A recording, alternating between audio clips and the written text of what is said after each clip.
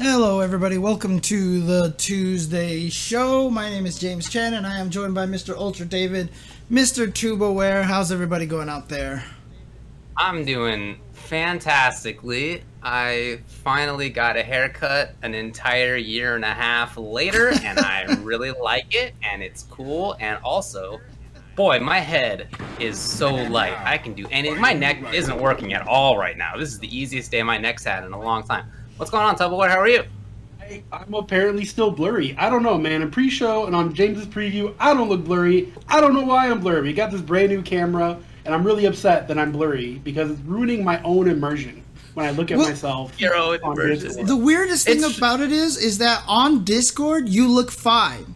That's what I'm saying. Like, I look absolutely fine in the preview. I don't know why. What the hell? I don't know if it's just XSplit or something, or what is like going on. A sharpen image option or like? I was trying to look for like a quality, like buff the quality thing, but I can't find anything over here.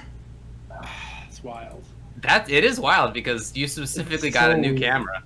Yeah, like for this reason. For this reason, yeah. And I don't know why it's like that. Well, bummer. We'll work on that. In the meantime, let me tell you what we're going to be doing today.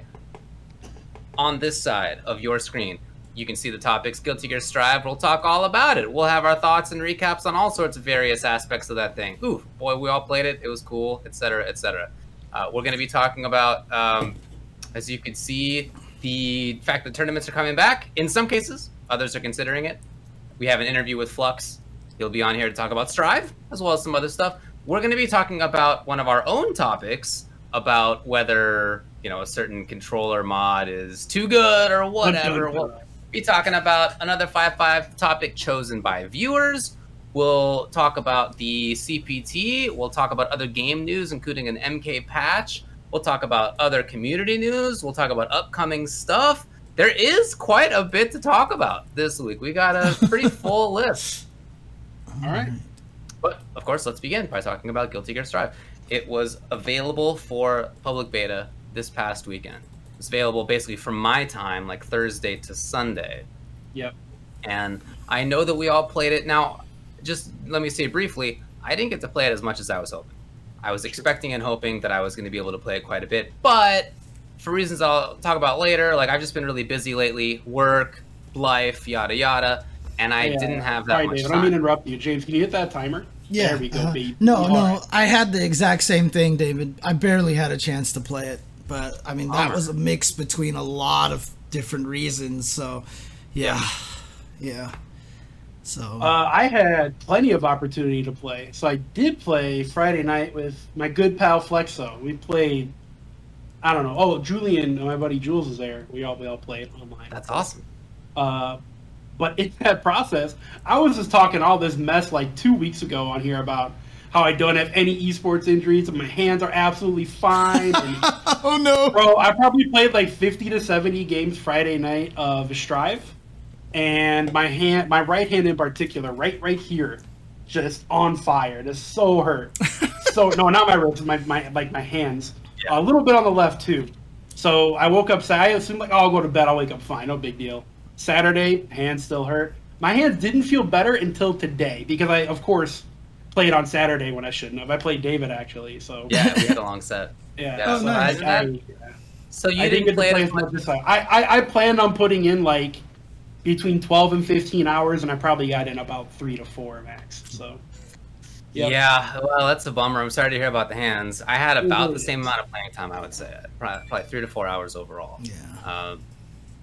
So, with that aside, that's still a pretty substantial amount of time to have played a game, and so I think that we can all probably come to conclusions about like how we felt about it initially.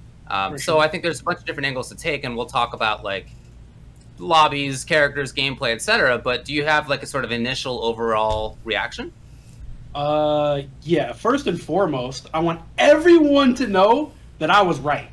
I was 100% right. I feel so goddamn vindicated that ArcSys did not fix the lobbies. I told you, I told all of you, this game should not have been delayed. They could have fixed it while we were already playing the damn game. so many of my friends are game devs. Like I'm not a game dev, but they talk about this stuff. Like I understand how much time and effort this stuff takes. So when I was telling you guys, they cannot fix this in a month and a half. They can't. And everybody said, a delayed game will be a better game. No, it's the same fucking lobby system, guys. They put up little podiums now, just like their old games. They regressed. They did not move forward. They regressed back to all the other games they've been making for the past 8 years or whatever now. Like, but other than that, I absolutely love the gameplay. I absolutely love Guilty Gear Strive. The lobbies are just still trash. That's all. All right. What do you got, James? I mean, my initial thing about this is that this is everybody kept asking me what my opinion of the game was, and my answer to everyone is this is not your father's Guilty Gear. All right, and this is the thing, right? It is not what everybody has this preconceived notion, especially people who have played Guilty Gear. I have noticed that the most negative people were people who have played Guilty Gear, and the most positive people were the ones who have never played Guilty Gear. Because then they played it and were like, this game is great! This game is fantastic! Because they didn't have a lot of comparisons to go with. Look, for the Guilty Gear players out there, it's gonna be tough. But, you know, again, it sucks to say this, but it's true. But being Street Fighter players, we're just like, meh, you know? So, like, when I'm sitting here playing Guilty Gear and it's a different game than all the other Guilty Gears, I'm like, well, I'll adjust. You know, it definitely sucks that with Eno, I can't do kick into heavy slash into vertical, you know, chemical love. My jumping dust hits you with Eno, it doesn't pop you in the air, and I don't get my super long corner bouncy combos all day. You can tell that in this version of the game, they have nerfed the combo length as much as they could, because this game is not about what the old Guilty Gears were, which is combo into Oki, into combo, into Oki, into combo, into Oki. They wanted to get rid of that. And it's very clear that that's the case. You get Oki in some situations for very big callouts, so you get big rewards for that. But outside of that, it's not going to be the same thing. And that's fine. And I think that's fine. So, again, you don't have to... I mean, did you guys watch Joe's video that he just put out today? He basically... He echoed exactly what I said.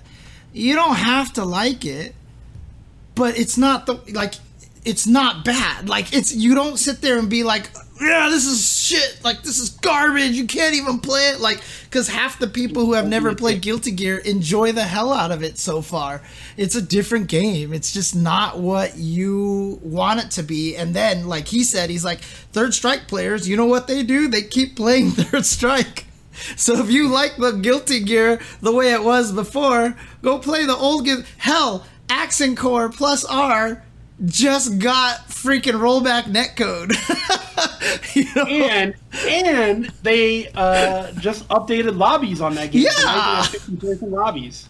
Exactly. Seriously. So it's like, you're fine, dude. You don't have to like the game, but don't ruin other people's enjoyment of it. And they're not wrong if they enjoy the game. Let's just put it that way. So, I totally agree with that. Yeah, I have my own feelings about it, which I'll say shortly. But yeah, just to echo first, I totally agree that if you like the game, don't let me or anybody else dissuade you, or don't let other people make you like a game. Either way, right? I think David was trying to preview what he thinks of the game there.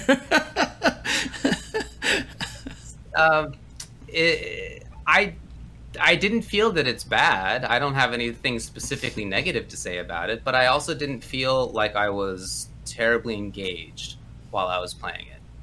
I didn't feel that there were terribly interesting decisions to make while I was playing it. I didn't feel that there was terribly strong option diversity while I was playing it. And it's obviously a gorgeous game, and the netcode, from my experience, again, was amazing. And so it's got these really big upsides. But when I think about my experience playing it, those are the two things that I think about. And I don't really think like, wow, that was so sick when I did X, or that, wow, when they did Y, it was so cool. Not really. And again, that's not to say that I had fun. Brock and I played. I had a good time. I played with one of our buddies for a while. That was fun. Like, I didn't hate it. So I don't have anything specifically negative. I just the spark there of like, oh, this game is sick, I got to do more of whatever it is, I didn't really feel, and I was a little bit disappointed about that. My guess is that this may be in part related to the fact that I was playing Potemkin. I really wanted to play Axel. Like I said, I didn't have that much time, and so I just jumped in with the character that I knew a little bit more about and felt like was just easier to pick up and play. And so I played Pot, and he's just not interesting to me. I just feel like I'm bored while I'm playing. And I wish that I had played Axel, even though now in retrospect that I had played Axel, even though I probably would have gotten dunked and lost. But I think I might have enjoyed it more because he does have. You almost did play Axel. When we went to go play, you said, I want to play Axel. I said, okay. Then you forgot to switch your character because, of course, you picked your character preload. And then you said, nah, I'll just play Pot. Yeah, you had your chance, Bucko. Literally loading in, I was like, oh, I'm about to play Axel versus Brock. And then it turned out not to be. So anyway, whatever. I mean, it's...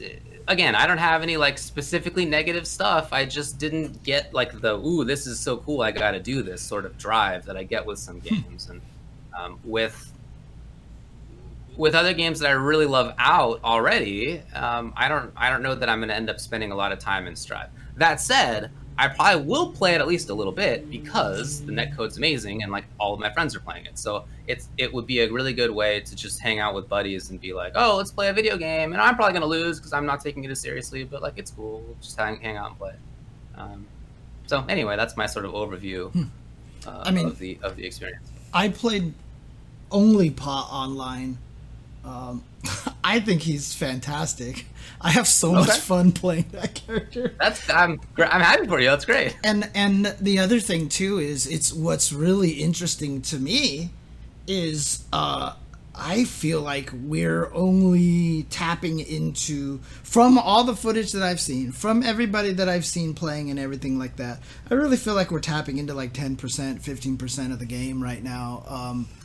I know a lot of people think the game feels really simple, etc., but I just think the RC drift mechanic is too expansive, and so cool. I don't think any of us have I played hours of Eno against Olaf, my roommate. We played offline, and I didn't get a chance to do any of the cool RC drift shit that I know Anji can do because the muscle memory just wasn't there. Right now, for me, Potemkin, every time I land, 2P, 6K RC drift in the Pot Buster, I feel like a god, right? It's just the greatest damn feeling in the world, right?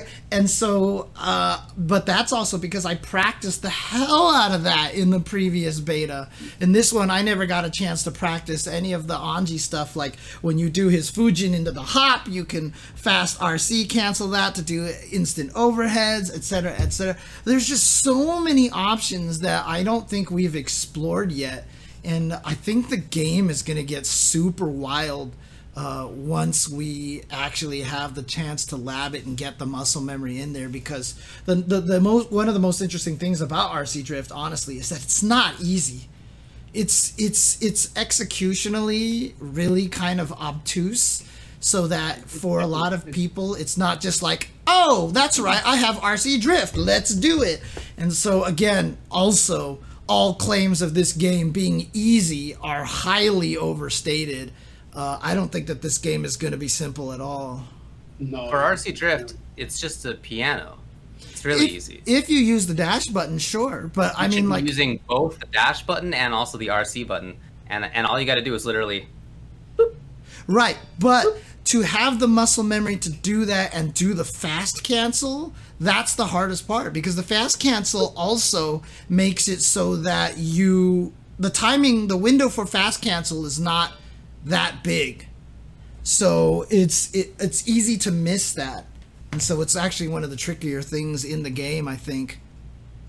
Well, I think you're right that the game is going to get more complex. So my criticism of it is not that I feel like it's going to be super simple in the end. I can absolutely imagine that it's going to get cool, and maybe when it does get cool, I'll come back and play. But I'm not inspired enough to like be the guy who figures it out like I am with other games. I oftentimes like want to be the guy to be like, oh, a new game, let's find some super sick stuff. But I mean, I'm not going to do it this time. And if other people do it, cool. Like, let me know, and I'll come back and play. I don't know. You said doo-doo. I've talked about this several times on here before, and fighting game devs are very clearly and very purposefully making their games look simple at first. Right. They're putting in characters that aren't super advanced, maybe one or two more advanced-ish characters. Right. And they're doing that to not to keep the old players, because the majority of old players are going to buy the game anyways. They're trying to bring in new players. So when those new players go, oh, this game is really cool, they're fully trained up, they're caught in the game, they're playing it online every day. And so when they drop more advanced characters, when they add more mechanics, a la Dragon Ball FighterZ, Grand Blue Versus, etc., yeah, the game is more accessible and Street Fighter V, the game is way more accessible for them because they're learning these things over time rather than dumping in all these features and all these like wild ass characters up front. They want to drag in new audience, new players, and then slowly introduce them to that stuff. And I've been doing I've been around for like 12, 13, whatever years now. Every time a new fighting game comes out, every single time, it's too simple. You're right. People think they figured that shit out in a week. And it's never been correct. Not once. Not once has it been correct where, yeah, we're doing the same shit 4 years later that we did in week one. Like, it's not true ever. But that's always the reaction. People think they got to figure it out. And I think a lot of that has to do with maybe being veteran fighting game players where, you know, it's not that hard to, like, pick up the very basics of a game. And maybe you're remembering back to when you were a new player and it was super hard. And maybe that's where the this is too simple comes from. But either way, yeah, this game is going to be way deeper than people are giving it credit for. James, I agree with you. RC Drift is really weird to do, and even if you do use the dash button, I do. But the way my controller is set up, I can't really plink it. I'd have to plink with my thumb and then hit the top three buttons. And it's a mess. So I just dash when I do it. I mean, also, but the fast cancel is the RC Drift is the easy part. It's the fast cancel that. It's the fast cancel that's the trickier part, honestly. Sure. That's the part that makes it a little bit tricky. So yeah, again, I do not want my criticism to come across as me saying that I think it's too simple of a game. It doesn't seem like that's going to end up being the case. Instead, it's more that I don't find anything in it that it really inspires me. And granted that in the end game of it might be complicated and cool. Maybe I'll come back for that, but the beginning game of it is not complicated, and yeah, maybe people will make it complicated, and maybe the dev will add more complicated stuff to it as well. But I don't really want to go through that process, to be perfectly honest. Like you mentioned a bunch of games that did it. MK11 did it as well. Like the game is more complicated now than it was on launch, even though it launched fairly complicated. And I've done it a lot at this point, and I don't really want to now. And maybe for games, maybe for series that like I'm really invested in. I'm really invested in like MK and Street Fighter, and those are the series that at this point I find myself like most into. Yeah. Okay, I'll stick around, and like maybe Street Fighter V becomes a good game after launching. Like, all right, and it did cool. And MK11 I enjoyed the whole time, and it did get more complicated. So I can imagine myself doing it again for some other games, but like. I don't think it's this one. Yeah, I mean, I think that more just has to do with that you just in general have never been invested in Guilty Gear, and you just kind of in general have a lesser opinion of Guilty Gear than you do of other fighting games. You know, I don't want anybody to think that I think that it's like a bad series or anything. Right. David hates Guilty Gear. You heard it first. That's always the impression that I've gotten. Because I know when you feel ways about certain things, you always find your chance to like dig in that nail in there, and that's the way it's always been about Guilty Gear. David's never done that. Honestly, I've absolutely done that with some stuff. I can't recall ever having done that with gear. Dude, anytime you talk about when you talk about Potemkin, every time you talk about when you talk about how every character plays the same because all they do is put a fireball on you when you get up. You've definitely better. I mean, I don't know if that's not right. Like that's also not me saying that I dislike it. Well, I'm not playing it, right? That is true. But I would not have the sort of negative, sort of caustic criticisms of it that I do of some other series, for sure. Some other games out there. While you were talking about Tubbo, the idea that every game gets more complicated. I feel like I can think of a couple that break that mold. It's not Sam Show obviously got more complicated. That's not the game that I'm talking about. Mm-hmm. But there are a couple out there that like I can actually name one game that breaks that mold. MVCI. MVCI was super tagged the game from day one, and it's still super tagged the game now. And anyone who tries to tell you otherwise is lying to you because they know it's super tagged the game. Other than that, though, I can't think of any other game that was figured out right away. All right, I'm not gonna. It's not the point of this segment. But no, I don't consider myself being like opposed to Guilty Gear or anything. I think I've always thought that it's cool to watch. It's not something that's enticed me enough to play. And yeah, I definitely think that part of that is that the character that I think that I would fit the most naturally with is the character that I think is like unfortunately uninteresting. Right. So anyway, when the game comes out, I'll definitely buy it and I'll play Axel, and I hope that I'll enjoy it more. It's my view for now. I feel like if this game wasn't called Guilty Gear and it was a brand new IP, everyone would love it. Everyone would love it. I think to Grand Blue Versus.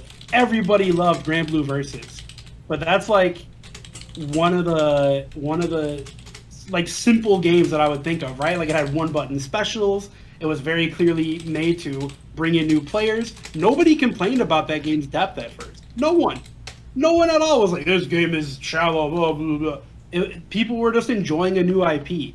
And I think if Strive didn't have Guilty Gear Legacy to it, and these were all brand new characters, brand new IP, and it looked as pretty as it did, and it played just like it did, there would be a lot of people praising the game rather than like kind of this 50-50 split of I really love it, I think it's really shallow, blah, blah, blah. I don't know, man. I think the Guilty Gear Legacy to itself, like the name, the IP, is what people are upset about mostly because it's different. But like James said, we're Street Fighter players, and every Street Fighter game is completely different. So that doesn't really affect us very much. Like, that's fine. Let's learn the new game. That's how it works. So Right. And one of the things a lot of people, I mean, people talk about, they're trying to simplify the game. They're trying to make it easier, et cetera, et cetera. The message that I've gotten largely from Daisuke, and if you actually look at the way that the game plays a little bit, it's less about making the game simpler because there's obviously complicated stuff in the game. The message that Daisuke felt like, at least maybe I interpret it this way, is that he's trying to make it so that Guilty Gear is no longer a legacy franchise. Is what it comes down to. He just doesn't want it so that the people who are good at the old ones just come in here and drop right in here and be like, I'm great at everything. So, the decision, like, I agree with a lot of people. Having a more freeform Gatling system is more beginner friendly than what it is right now. I think what it is right now is very not beginner friendly because you have to memorize this really weird esoteric system on what can chain into what, But again, that forces everybody to have to play the game differently, changing the way a lot of the characters function. So again, the game is so much less about, landing this hit and converting some crazy combo, even in this beta, more so than the previous beta, because the pushback on combos is crazier. And then they added back the gravity increase during juggles to prevent infinite, etc., etc. So I just feel like he's trying to change the way the game plays. People don't get, like, Milia's disc isn't as good of a meaty as it was before. Anji just can't butterfly everybody off of every knockdown and be like, guess what? I've got instant overhead fireball thingy or low mix up and vortex you over and over again. Like, you can tell they're trying not to have that happen in the game. And so for a lot of people, it doesn't feel like Guilty Gear. But, you know, a lot of people who are former Anji players hated Anji in this game. They're like, his kit is just garbage. He can't do anything. The number 2, I mean, like, the second highest ranked player in the ladder was Lost Soul with Anji. You know, like, I played Anji, and I never played the original Anji that much. I knew what he did, but I was like, oh, he doesn't play like that anymore. Let's try something different. And as soon as I started figuring out what to do with him, there's a lot of really interesting, fun things you could do with the character, you know? And what? You're telling me that Anji was actually fun when you tried to play him the way you play him in Strive and not plus R? That's crazy, James. Right. No way. And like, I actually thought that he seemed fun. I played against him quite a bit. And I thought playing against him that, like, oh, this character looks like the player who's probably having fun. Like, that was what I thought of the character. Yeah, that's just the way it is. It's, yeah, you can't do what you want before. In fact, I mean, that's the biggest benefit of playing Potemkin, right? Is that he largely gets to do a lot of what he used to do because he's Potemkin, right? I mean, they're not going to change him super drastically, but, you know, a lot of the other characters, yeah, they're different than what you remember them to be, but again, I don't necessarily think that's a bad thing, in my opinion. So, no, yeah. So I don't know. Do you guys want to talk about the characters specifically at this point, or is there anything else to say? A sort of overview. I mean, dude, I could talk about this game all night. I really, really. Okay. I am all in on some Strive. So James was talking about one of the new characters there. Did you guys play Ino as well? I played against her a few times. Yeah. Like just randos. But I didn't play Asura. I only played Mei. I'm like 100% playing Mei. That character is new for me. She fits you really well. I totally agree. Yeah, that's absolutely my character. You know what? I mean, the damage is crazy in this game, but they did reduce it. It's a lot less than it was. They did. They reduced it like a good 10 to 15%. Yeah. They reduced it a lot. But it was fun playing Tubbo in the sense that, like, I would hit him like 3 times. I'm Potemkin. And he's like half dead, and then he hits me, and I think in my mind, like, well, it's probably no big deal. And then like 4 hits later, like half my life's gone. I didn't even notice that half my life was gone. Yeah, I mean, I fought against Olaf's Ino, so I was learning Anji, he was learning Ino, so that's what we did. We played a bunch, and it's really interesting how Ino works now. She's very different than she was before. Like, her Vortex was really good before, and she's not as vortexy as a character. She's just more, if you have your offensive flow down, because her little dive attack has that little bounce follow-up if you time the attack right. And again, see, it's not like, oh, hold the button down and you bounce. They didn't make the game simple, right? It's still, you have to learn how to time it and do and things like that. Like I said, she doesn't get the free combos after the jump dust. In fact, I couldn't ever get jump dust land and combo without an RC without doing the dive, canceling into the dive attack and stuff like that. But I don't know. She just she feels like once she gets going, and if you know what you're doing, you're just going to be on top of someone constantly. And just like when I was playing Anji, it was less about the knockdown Oki combo, It was get the hit, get the hit, get the hit, get the hit, get the hit, get the hit, get the hit. It was just like lots of individual hits, lots of short 3-hit combos, and I really like that. I really liked how that felt. I do too, James. I do too, man. I would rather spend time in the lab learning how to open people up rather than grinding out a combo for an hour or two every night until I perfected it. I'm with you there. I'm 33, man. I don't have time to do that. I have to pick one or the other. Either I'm hitting you with sexy combos or I'm opening you up. I gotta pick one. The funniest thing too is, like, I mean, I know I'm biased, but I feel like combos are the easiest part of fighting games. That's the easiest part to get to. But I mean, their combos are in this game anyway, right? Like, if you have the meter and you want to do cool stuff, you can. You absolutely can. Like, I was finding some sick combos, but again, another really interesting thing about the way designed, and again, more leading to what Daisuke is trying to do, is that you get rewarded for beefy combos in the corner. But guess what happens? You break the wall and you're set back to neutral. So you get to the corner, your reward is some ridiculous combo that you can finally do, because mid-screen combos were very kind of weak unless you were like Soul. But like in general, May could do some damage mid-screen. Yeah, okay. I haven't seen enough May yet. I honestly haven't. But I hit Keats with a mid-screen combo that was like 75%. Jesus. It felt so good. It felt so good. But, you know, again, I like that. You get to do this crazy combo in the corner. Breaking the wall, I don't know. I don't know why. I think breaking the wall feels amazing. Like, every time I get to launch someone through the wall, I feel good. Like, I know I lost...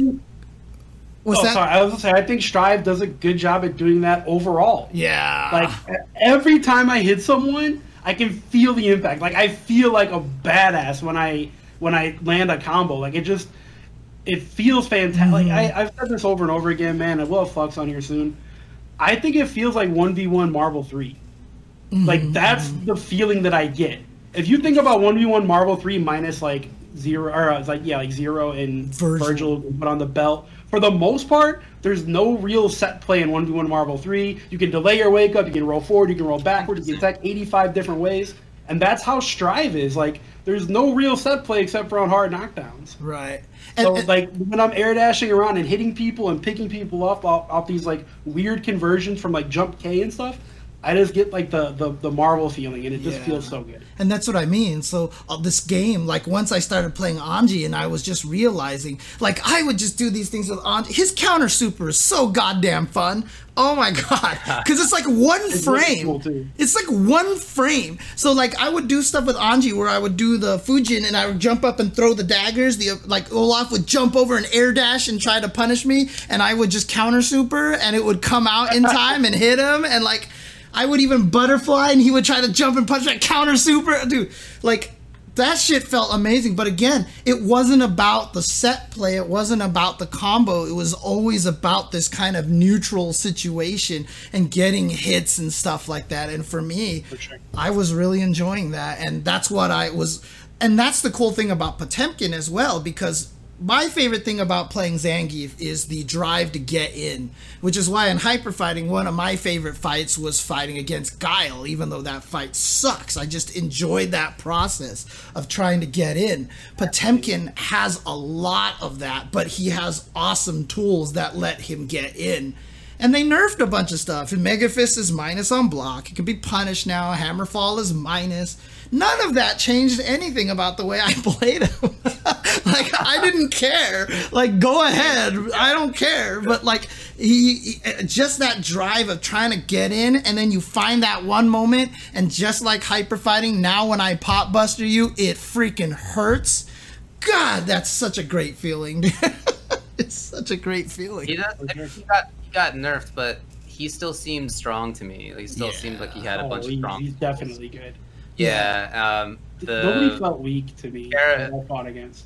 Kara Megafist going like 2/3 stage is so good. Is very strong. I feel so even though I got punished on hit a couple of times. In fact, like if you place it really badly, you can get punished on hit. Right.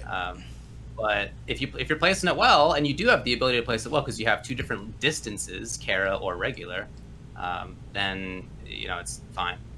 Yeah, he's good. I definitely felt that. It seemed to me that I didn't play that much against randos online. It was mostly just with friends.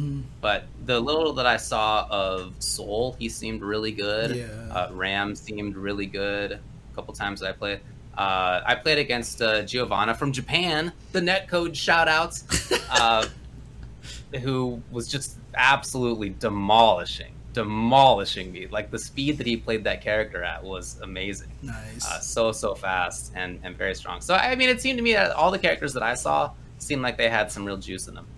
Yeah, in the hour that I played online ranked before I did commentary on Saturday, was it Saturday? No, it was on Friday. In the hour that I played online ranked, I definitely went from 6th floor to 10th floor. I played a bunch in the parks as well. And I was lossless. I did not lose a single game the entire time I played. So, Man, that's another thing I wanted to talk about. I think that people's skill levels, like a lot of I don't want to say pro players, but FGC members are playing against scrubs, and they're like, this game has no depth because all I have to do is jump at this guy and he gets hit right away. And I think that was part of the problem as well. But we're past time. We can move on. We'll talk about that stuff with Flux. well, We have more one last question. I just want to say the only person that I lost to was this Geo player on random rank. Okay. Everybody else I spoke with well. Temkin's a real scrub killer for Yeah. sure. Okay, so last question that I have to ask. What was the score between Tubo and David? It was 15-10. David won. Good shit. I wanted to play first to 50. But my hand said no. Oh, the hands, right. I see. My hand said no. See, you knew Listen. David would be sympathetic for the hands, so, you Dude. you use that as the excuse. I would rather have played David and lost the first to 50 than not be able to play the first to 50 for sure. Yeah, I hear For you. sure. I hear you. For sure. But yeah, David did beat me 15-10. Nice. Okay. I actually wasn't keeping track. I didn't realize. Well, But it shows the score in the bottom right. oh, I didn't even I know. should have screenshotted. I didn't think about it just Okay. for proof. I mean, But like yeah, I said- you won 15-10. That was fun. It was fun. It was fun playing with you. I played with Hero quite a long set as well, and that stuff's cool. Like I didn't dislike the game, and playing with friends in a fighting game is fun. It's just like a fun thing to do. Did you So I'm looking forward to doing that as well in the launch. did you set up a Moobot to do the glossary thing? Yeah. That's genius. It actually wasn't my idea. That was Sajam's idea, and I saw him say it on Twitter, and I immediately set it up because that is very smart. Holy shit, I am doing that. Okay. I'm Chicago punish, baby. Yeah. All right. Okay. Cool. I guess Like that's it for that. We're going to be talking about Strive with Flux as well, and that's probably not going to be too long from now because we only have one topic in between. So let's get to that next one. All right. Cool. So just a little bit of news on this, and then we'll talk about it. Some offline tournaments have announced that they are returning. Here's one. Climax of Night is going to be returning November 20th to 21st. It'll be in Atlanta. And when they announced this last week, the response was immediate. And they almost, just within a couple of days, sold out registration. They hit their caps on all of their Jesus. games. Super, super quickly. Yeah, no, that's amazing. So what they are doing now is increasing the numbers cap. So for Uni, it's going to go up to 224, Melty 116, DFCI up to 64, Melty Blood up to they're doing teams actually. They're doubling the amount of teams to 32. So they're increasing the registration, but that shows you like how popular this is. People really want to get back to it. And additionally, CEO announced that they're going to be returning December 3rd through 5th in Orlando. This was announced today. And then even further, some other events have talked about maybe coming back. Big E talked about maybe bringing NEC back this year. So in the fall and sort of beginning of winter, already a couple of tournaments are announced. Probably others are going to do the same. This is actually happening. And I also know that some people are having locals again. I saw some pictures on Twitter of people around the States who are doing locals again. And, you know, I've already met up with a couple of buddies myself to play just not official locals, not tournaments, but like we met up to play. Official locals. Yeah. On turn. Right. Yeah, it wasn't like an official tournament or whatever, but we got together to hang. So it is happening. The CDC in the US announced that if you're vaccinated, you don't need to have a mask. What, you know, the sort of wisdom of that we can maybe talk about later, but like that is also a sign that things are coming back. So before we talk about this, I want to also say that this is specifically in the US, and we have very thankfully done a great job at vaccination. Continues to happen. I just read that 60% of US adults have had at least one shot. So I mean, it really is moving here. Some states, California's on track to hit 90% vaccinated. So this is how it is for us. Other countries are obviously in a much worse state, and we've kind of swapped spots with some other countries around the world. So India is still having a terrible time of it. There are countries in East Asia and South America and Central America are having a real bad time, and parts of Europe are, and you know, it's really rough in other areas for sure. So, you know, please don't take us talking about this as being like everything's cool again, no worries anymore, right? But specifically for the U.S., things are actually improving. What do you guys think about having offline locals, offline majors being planned right now? I'm okay with offline majors being planned right now. I wouldn't attend one in the next couple of months, but I think assuming numbers keep trending the way they are, assuming more people keep getting vaccinated, that, you know, October, November, December, I would probably feel comfortable attending an event like that. I'd feel more comfortable if they required vaccination proof, and only allow those that are vaccinated in.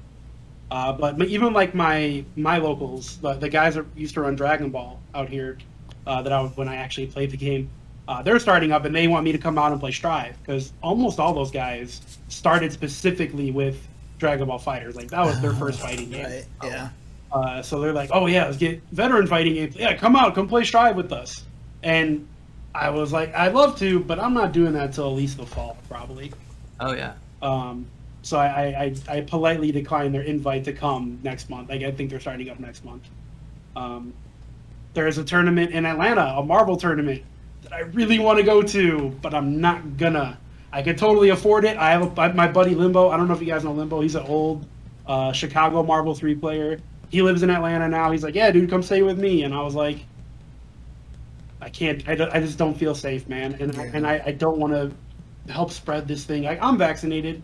I'd live through it, but I don't want to spread it either. Like, it's a bad look. So, I fully support people that feel safe doing it. I know the Atlanta event, I'm pretty sure everybody has to be vaccinated or if not mask, and they're going to enforce that. Like, that's cool. And if people feel comfortable doing that, I mean, 70% of adults in America have had at least one shot. Like, it's 70 now. It's 70 now, yeah. We're kind of killing it. Like, we're doing really well here in terms of vaccination, better than I thought we would be, and I was being pretty optimistic about it. So that's pretty cool. But yeah, I think in due time that it'll be safe, and I think in that due time will probably be the fall or winter is when I would feel okay about going to events. Yeah, I don't think I'm ready yet. I mean, even doing the CPT in the studio, I already feel kind of a little concerned, you know. I feel less concerned now because I just got my second vaccination this past weekend. But I still don't think... I'm still... Like, I'm scared of another spike. And I'm also scared because there are mutations and new strains popping up and stuff like that, you know. And you know, one of the nicest weird, I mean, wow, can you imagine side effects of the lockdown and people wearing masks and everything like that is people aren't getting the cold. They're just not even getting colds and flus. Yeah, you know? Flu is at like 0%. Influenza only killed like 1,000 people this past year. It killed 30,000 the previous year. Right. And like, hey, who'd have thunk that if we actually took care of ourselves and cared about other people and wore masks when we were sick, that this could happen, you know? Whoa, right. Crazy. And I'm so scared that the pride, the overconfidence, you know, pride comes before a fall. And that's what I'm really terrified of. I would hate to find out that an FGC event was a super spreader, you know what I mean? Kind of a thing, you know, of this new strain that we didn't know about, you know, kind of thing. Like, I can't do it yet. I mean, maybe CEO by December, but there's just no actual, like, it's not based on time. Let's just put it that way. It's based on the state of the world. Go down, right, exactly. Well, I'm feeling, I guess, more positive about it. Cases in the U.S. on Sunday, new cases, 16,000, which is still not good, but it was, you know, 10 times that for a while. I was saying there was a point where we had like 250,000 new cases a day, right? Something like that high? Yeah. I feel like my brain has blocked it out. Yeah, I feel like it was, but I could be way off it. No, yeah, you're not way off for sure, because I can definitely recall that it was in the hundreds. But Yeah. if it was in the twos, wouldn't surprise me at all. In any case, like it is definitely improving. I listened to an interview with Dr. Fauci, and I see people in the chat talking about the case of some baseball players in New York who got sick, even though they're all vaccinated, and that they tested positive is the way I should phrase it, for COVID. And they're not presenting symptoms, and they're unlikely to transmit it. And you're unlikely to get it in the first place. If you get it, you're very unlikely to have any significant problems, and you're very unlikely to transmit it. Those are possible things still, right? Like a vaccine is not going to be 100%, but very, very unlikely in all cases. So, honestly, like I'm feeling pretty good about going places with the caveat that like I'm still going to be masking. My wife and I are going on a trip soon to the other side of the country for family reasons, which obviously we put off until now. And we're going to be masking on the plane, of course. We're going to be masked in the airport. We're going to be masked when we're walking on, whenever we're doing anything while we are visiting family. Like we're still doing that. But with that and also the vaccination combined, honestly, I'm feeling pretty good. And I think that I would go to events. I think it's totally reasonable to not feel like you're ready for that. This 1.5 year long thing is, that's a long time to become accustomed to something, right? Like it was such a radical change, and getting accustomed to that took a while. And then now, of course, it's going to take a while to feel comfortable going back to some sense of normalcy. That makes complete sense to me. I think that at some point may not be directly related to like the science of it and how safe you can be if you're fully vaccinated and still continuing to take it seriously. But I wouldn't say that anybody should not do those things if they are feeling unsafe.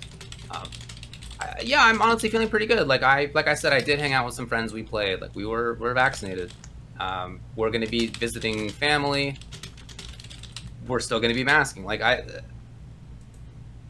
I'm feeling pretty good about it. Yeah. So I think that I would go to these things. Like I would go to, certainly by November, December, I would hope that I would feel good for that. But even if it were happening earlier, if it were happening in June, maybe I would go. Yeah, I was going to say, about how early? Like if there was an event tomorrow, would you go? Maybe.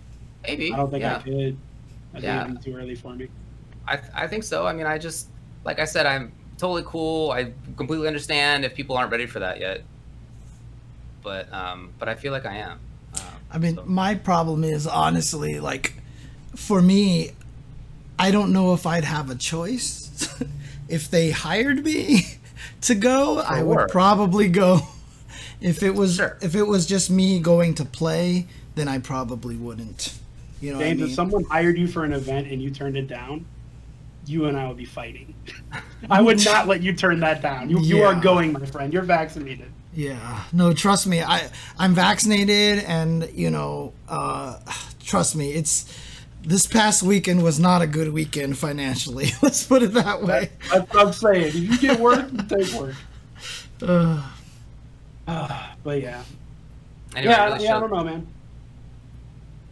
We'll see what happens soon. As far as like the masking thing, I'm prepared to accept what the CDC says that they think is scientifically advisable.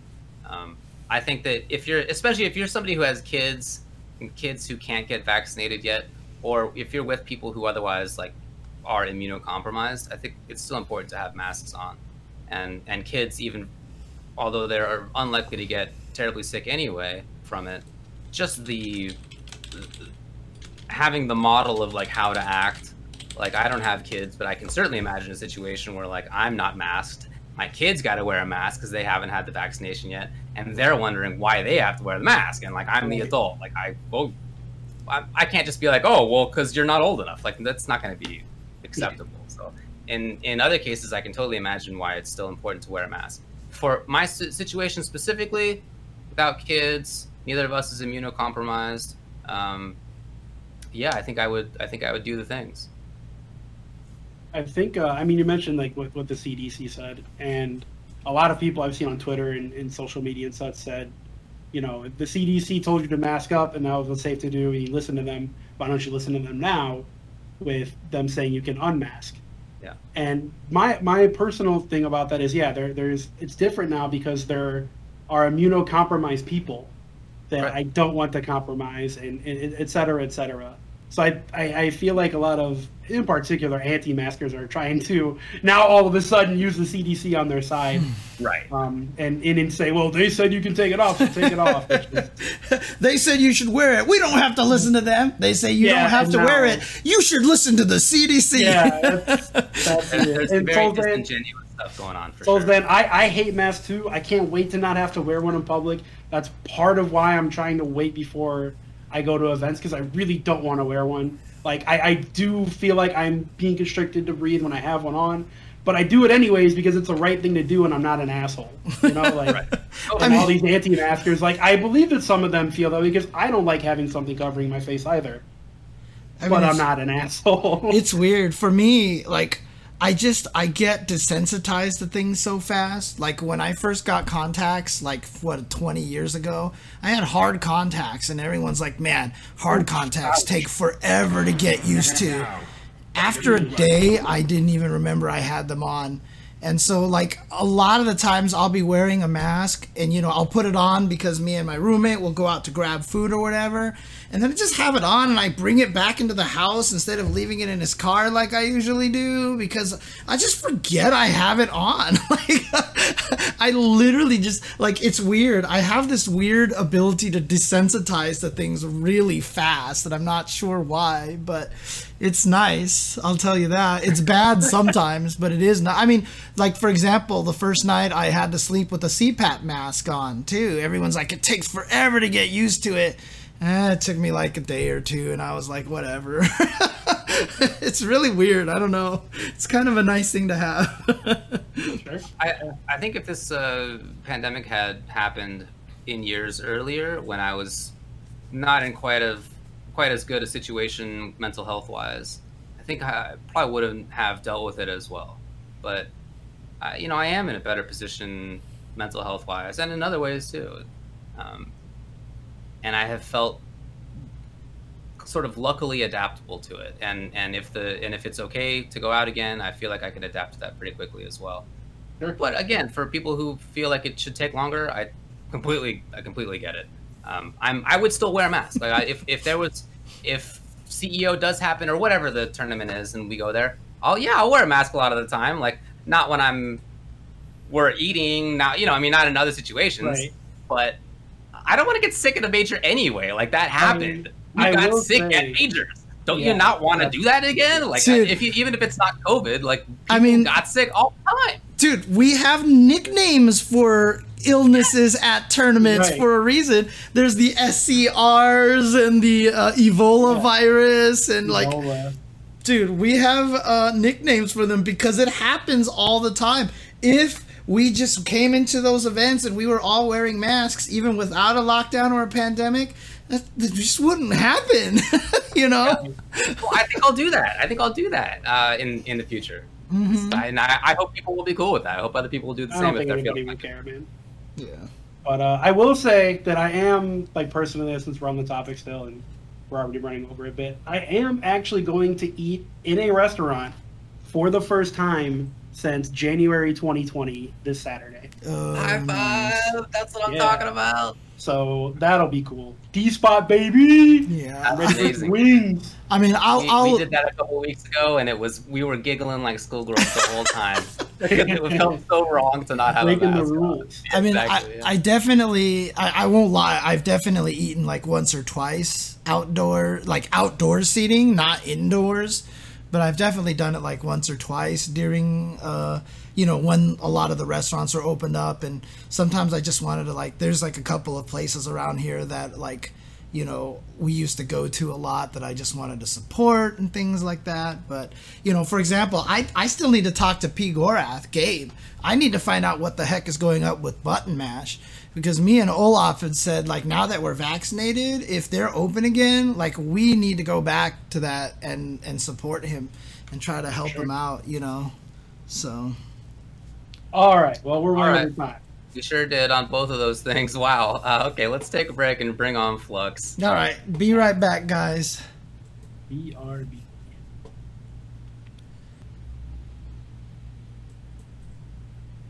Oh, shoot. I have to come back straight to the interview because that's how that works now. What's up, everybody? Welcome back to the Ultra Chen TV Tuesday show.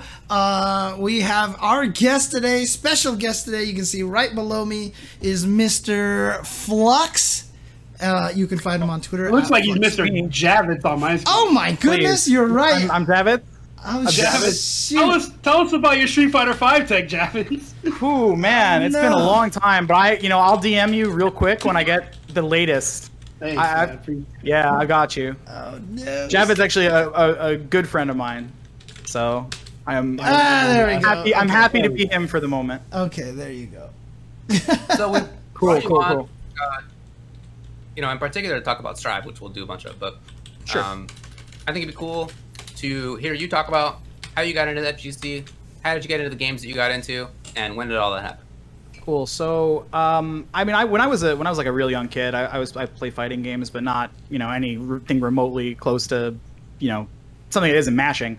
Like, what age and what year was that? Ooh, probably like 98. I had to have been maybe 9 years old. Super Are you super young. Baby?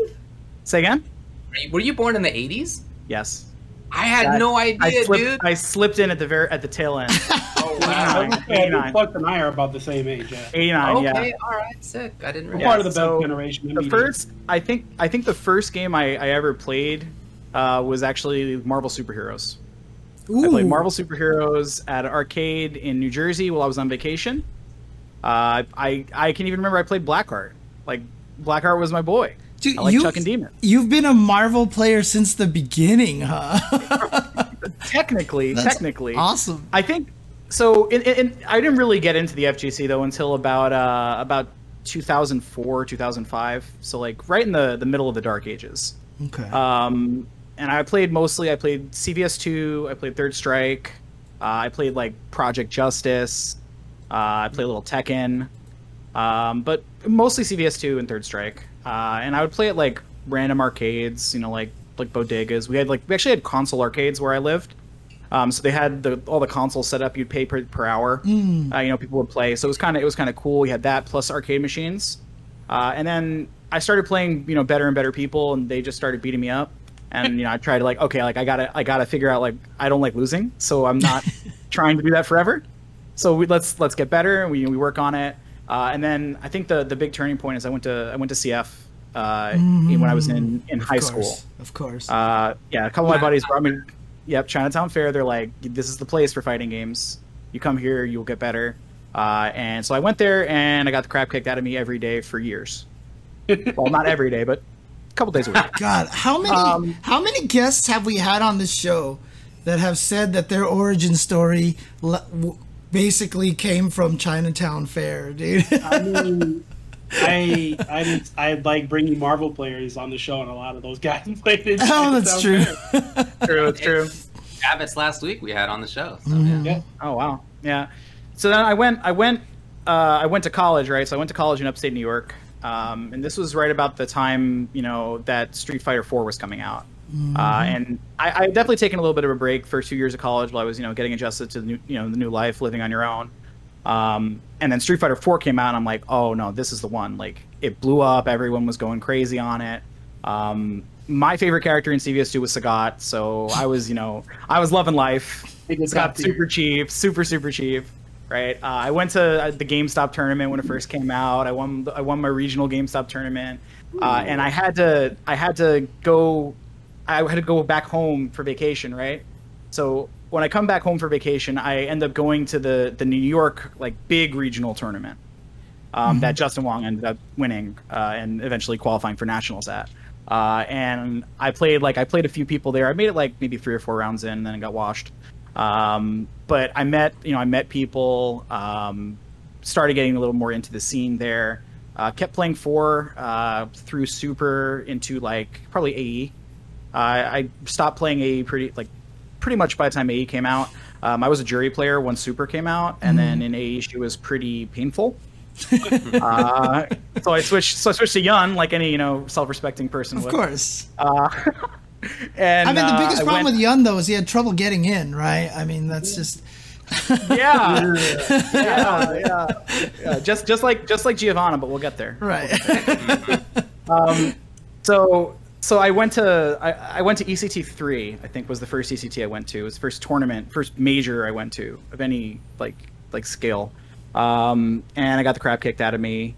I think it was the one before Marvel 3 came out. But I was looking forward to Marvel 3 like pretty heavily. Got into Marvel 3 and I'm like, oh wow, this is a whole new thing. And I think the moment that clicked for me was when I was sitting in the lab and I was playing Wesker and I hadn't done anything for 3 hours except move around the screen.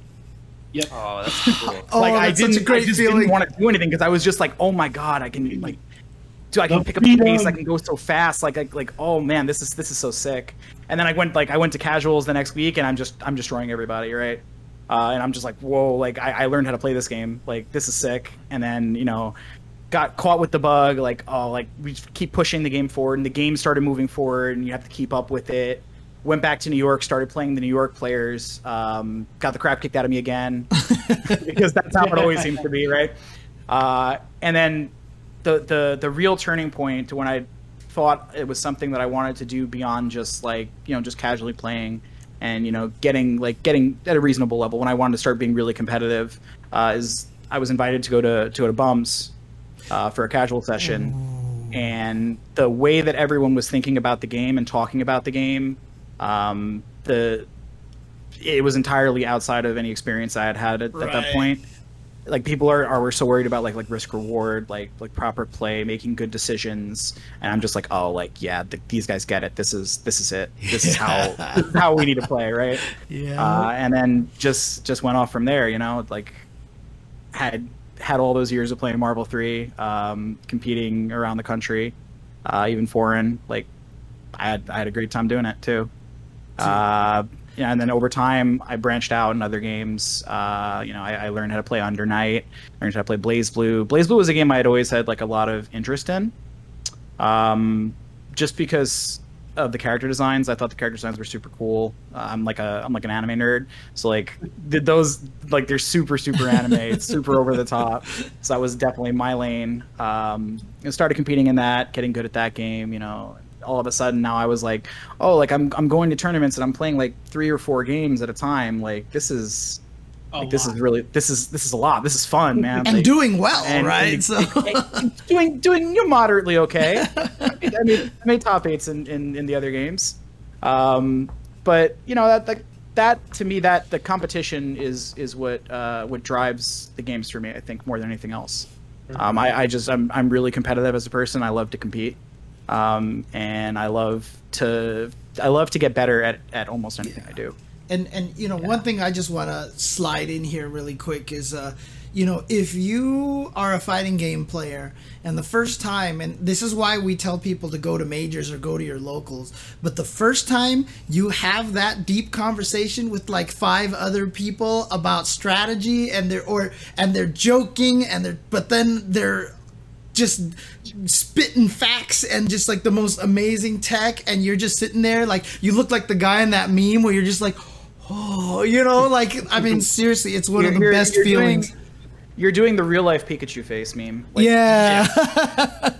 it is another. You cannot believe that people are thinking about this video game in such a nuanced way. Mm-hmm.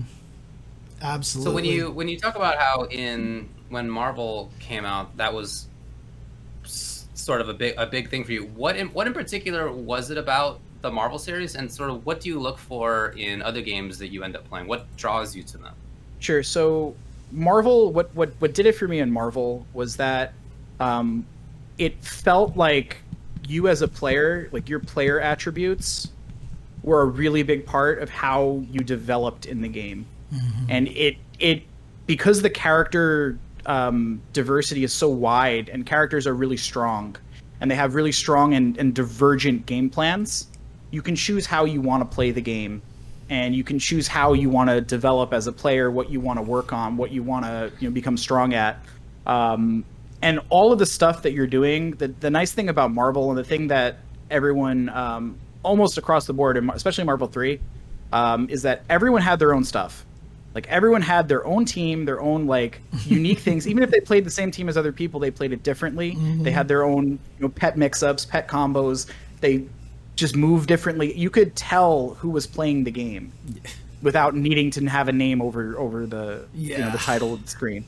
And that's, to me, that's so cool. And I always look for that in games. I always look for players being able to put their own unique spin on a character, on characters that they're playing. Just gonna be able to show off their own player abilities. Just gonna say two words. Any of that better myself. Clockwork. I'm legitimately on the verge of tears. Dude, I love Marvel so much, and hearing anyone else love it the way I do is just man. I love Marvel. Anyways, continue on. Good stuff. No, that's that good stuff, man. That's the truth. And I mean that's it. So I'm always looking for something like that when I'm picking up a new game. Okay. Well, any other questions from the rest of you all about like pre-Strive stuff before we hop into that? Yeah. Real quick. Sure. Coach Steve is one of my really close friends. Oh boy. Oh no. Can you tell us what happened? What the beef? The old school beef of Flux and Coach Steve. Tell us the story. Well, you see, so here's what it is. We had run into each other in tournament a bunch, and like it was funny because whenever it was like smaller locals, I would win, right? Like I would beat him. I really didn't think too much about it. But then like a couple majors, he was just like he shut me down. I'm just like, oh dude, like I'm losing to this bum. He plays Nova. Like what the hell? Yeah, man, like he thinks he's good with mashing on invincible supers constantly. Like Christ. Dude, so I will also. I had to get that off my chest a little bit. We played. The big thing was we played a first 100 at the house, and like it was. I don't know if you guys. I'm sure you guys have played sets like this, where we're playing the set and like you can feel the killing intent from the other person. Like nobody, like we were playing for like 6 hours and no one synced a damn thing. No one synced anything. Like just dead silence, like or occasional like scoffing laugh. Right? Like, yeah. Like, wow, you really did that, dude? Like what the hell? Right? So it was all driven on that, and then we started off on Twitter, and away we go, because that's how it goes on Twitter. Things get taken way out of hand. Yep. Because everybody eggs it on too, right? Oh yeah, and things back then, especially, that was the wild west. People just wanted to see blood. People want to see blood. That's all. Man, so, I had to kind of hold back on Twitter with all this Street Fighter V beef going on. Because I'm like, this is baby shit. Like, you guys would not have lived through Marvel 3 or Marvel 2. Stop it. Well, so the thing is I think with Marvel also is that because of what I explained before, because the play is so much about you putting yourself into the character and playing the way you want to play and developing your own stuff. When someone beats you, they really beat you. Like it isn't like they outplayed you in the like they beat you in a matchup or something. It's like, no, I beat you. I know you better, and I beat you. I am better than you. So it's like it's very much. Ooh, yeah, it gets the blood flowing. Like really. I'll tell you this. I just want to say one thing. I can't remember if it was Olaf, my roommate, but I definitely remember talking to somebody else who hated Nova's air throw so much because you bounce for like 10 years or something. You have like 10. So I think a lot of people felt that moment. I mean, people are talking about it in the chat already. So yeah, I think we all felt that moment. I already know as long as I live, I'm not getting away from that GIF. So like at this point now, it's just funny. It's too good. It's too good. Like it's hilarious. Yeah, I have to. You look back on it, you laugh. It's like, damn, I was furious in the moment though. Yeah, I'm sure you were. I was heated. All right, well, we talked enough about Marvel. Some Guilty Gear. Flux. Guilty Gear. Oh man, I like this game a lot. Yeah, same. I like this game a lot. It has, so I think the best way I can describe it for me at least is that it is a Guilty Gear, but it's a Guilty Gear game that they are deliberately making like a modern fighting game. Yeah. Mm-hmm. The situation. One of the things I classify like the classic fighting games versus modern fighting games a lot of times, in my mind at least, is the situation of pressuring for minus frames, and that blind situation is forced on you. It feels like a lot more in modern fighting games, like the Street Fighter V -2 situation, right? Mm-hmm. Or MKX or MK following a down poke, right? Like what happens in those situations is kind of blind, and you are encouraged to choose. And your choice may be kind of blind, and you will deal with some of the options, but you can't cover all of them. So you have to make that choice, and the player versus player is like heavily enforced. Mm-hmm. And I don't think it's a coincidence, by the way, that that a player like Sonic Fox, who's very, very, very good at that situation, is good in a lot of modern fighting games. Mm-hmm. So that in Guilty Gear, in Strive, is like, especially for my character, very, very important. Right. A lot of it is about turns, and how am I going to prolong my turn? Am I willing to take extra turns? Whereas in past Guilty Gear games, it was more like, well, I have knocked you down. It is my turn. There is no interaction from you. I am mixing you up. Right. Right? Like, it is my turn. I will propagate my BS on you right now. Right. So you have like, I mean, that still exists in Strive, but it's restricted to a much narrower character set. Mm-hmm, it's like you have Ino can do it off of sweeps, Milia can do it, Zato can do it. That's about it. Everyone else has to make decisions. Right. Like, no one else is really just knocking you down and running it hard. Right. So I think like that I enjoy a lot right now, and especially like for me, anime fighting games. For me, it's very much a thing where I need in an Air Dasher, I need a character that I can connect with, and that the play style and the graphic style, the art style, everything works for me. So like yes. I had it in BlazBlue. I had Nu 13. I love that character. She is this may surprise you. She is my favorite character in any fighting game, much more than any like the Zero or Virgil or anything. That is my one. That is my one, right? But I never had that in Guilty Gear, not really. I always was like searching, especially in Xrd. I was like, I don't really know who I want to play. Like, I don't have something. But now I feel like I have something, and so I'm exploring the game a lot deeper, and I'm understanding a lot. I was also lucky this beta. My character was left mostly intact, so I got to spend a lot more time looking at system and thinking about the way the game. I know who your character is, but you haven't mentioned it. Right, yeah. I just wanted to make sure, yeah. Giovanna. I played Giovanna, yes. Now, it's interesting because I remember in the first beta, I didn't think she was very strong. Do you feel like she got better? But you said she didn't change that much, huh? That character. So I've been doing my best. I really don't want her to get nerfed. So in other words, Flex, she sucks, right? She's terrible right now, right? Yeah, I will not go on here and spout a bunch of lies to you though, because I'm not that person. So I thought in the previous beta, I thought she was good. I thought she had some clear weaknesses. Mm-hmm. In this beta, they did a couple of changes. So they slowed down her spiral arrow, but they made it more plus. Mm-hmm. So it is 1 frame more plus. So it's +2 now. And in the universal changes to anti-airs, her DP flip kick was actually also buffed. It is low profile earlier, so you can anti-air more reliably. Those two changes, like that, in my mind, she's like tied with Ino for third. I think. Dang. I think she's extremely strong. Okay. Yeah, I was saying this earlier. Yeah. Go on. So her anti-air, most characters in this game, their anti-air returns are pretty low. Like if you 6P somebody, you're gonna get like one special maybe. Right. When they get knocked down, you get to do something. If you anti-air someone with 623S with her DP, you are taking like 40% into a hard knockdown. Like it is serious. In the corner, she breaks the wall off of it. You take 50.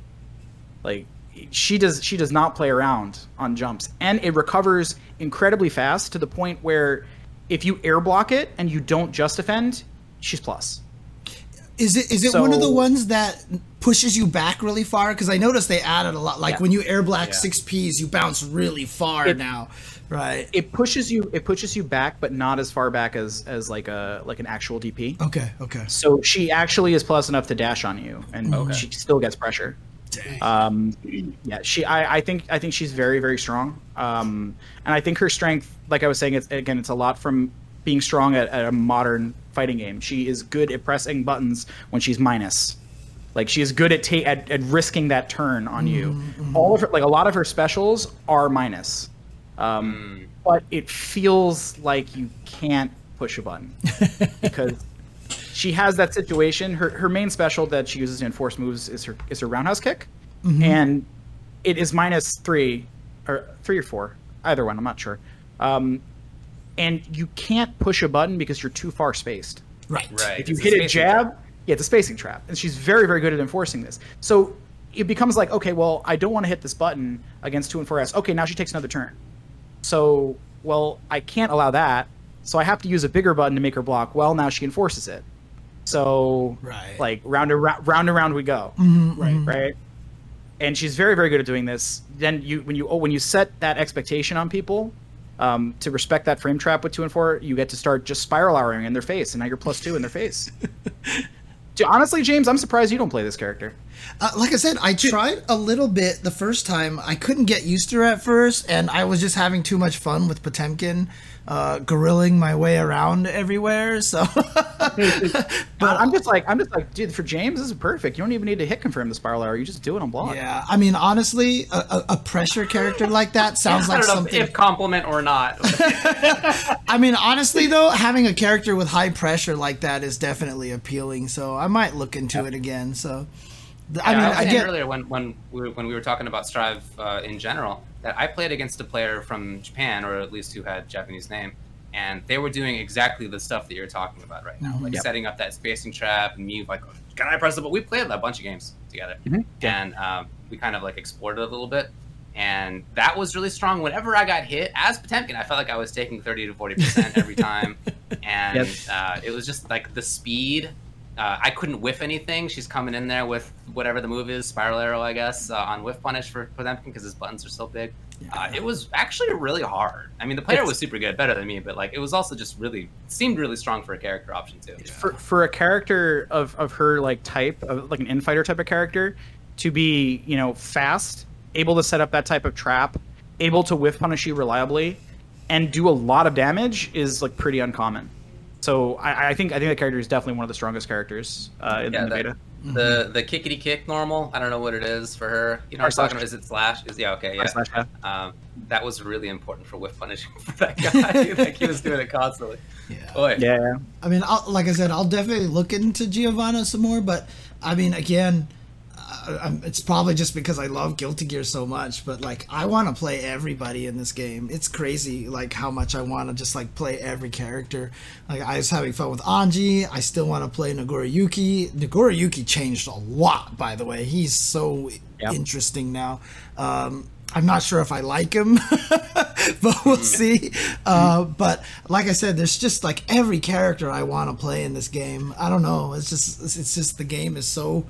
Like I said, there's just something about the way Guilty Gear plays, the way it feels, and we talked a little bit about this last week, and what you said about Marvel, how it just feels like everybody can really express themselves is how I feel about this game, Yeah, so I think what one of the things in the game that is going to change a little bit over time is people's RC usage. Yeah, so most people right now are mostly leaning on RC for special RC, like use it for hit confirm or use it like sometimes for mix ups. But fast RC is going to be the way. Like I didn't figure this out until like very late in the beta.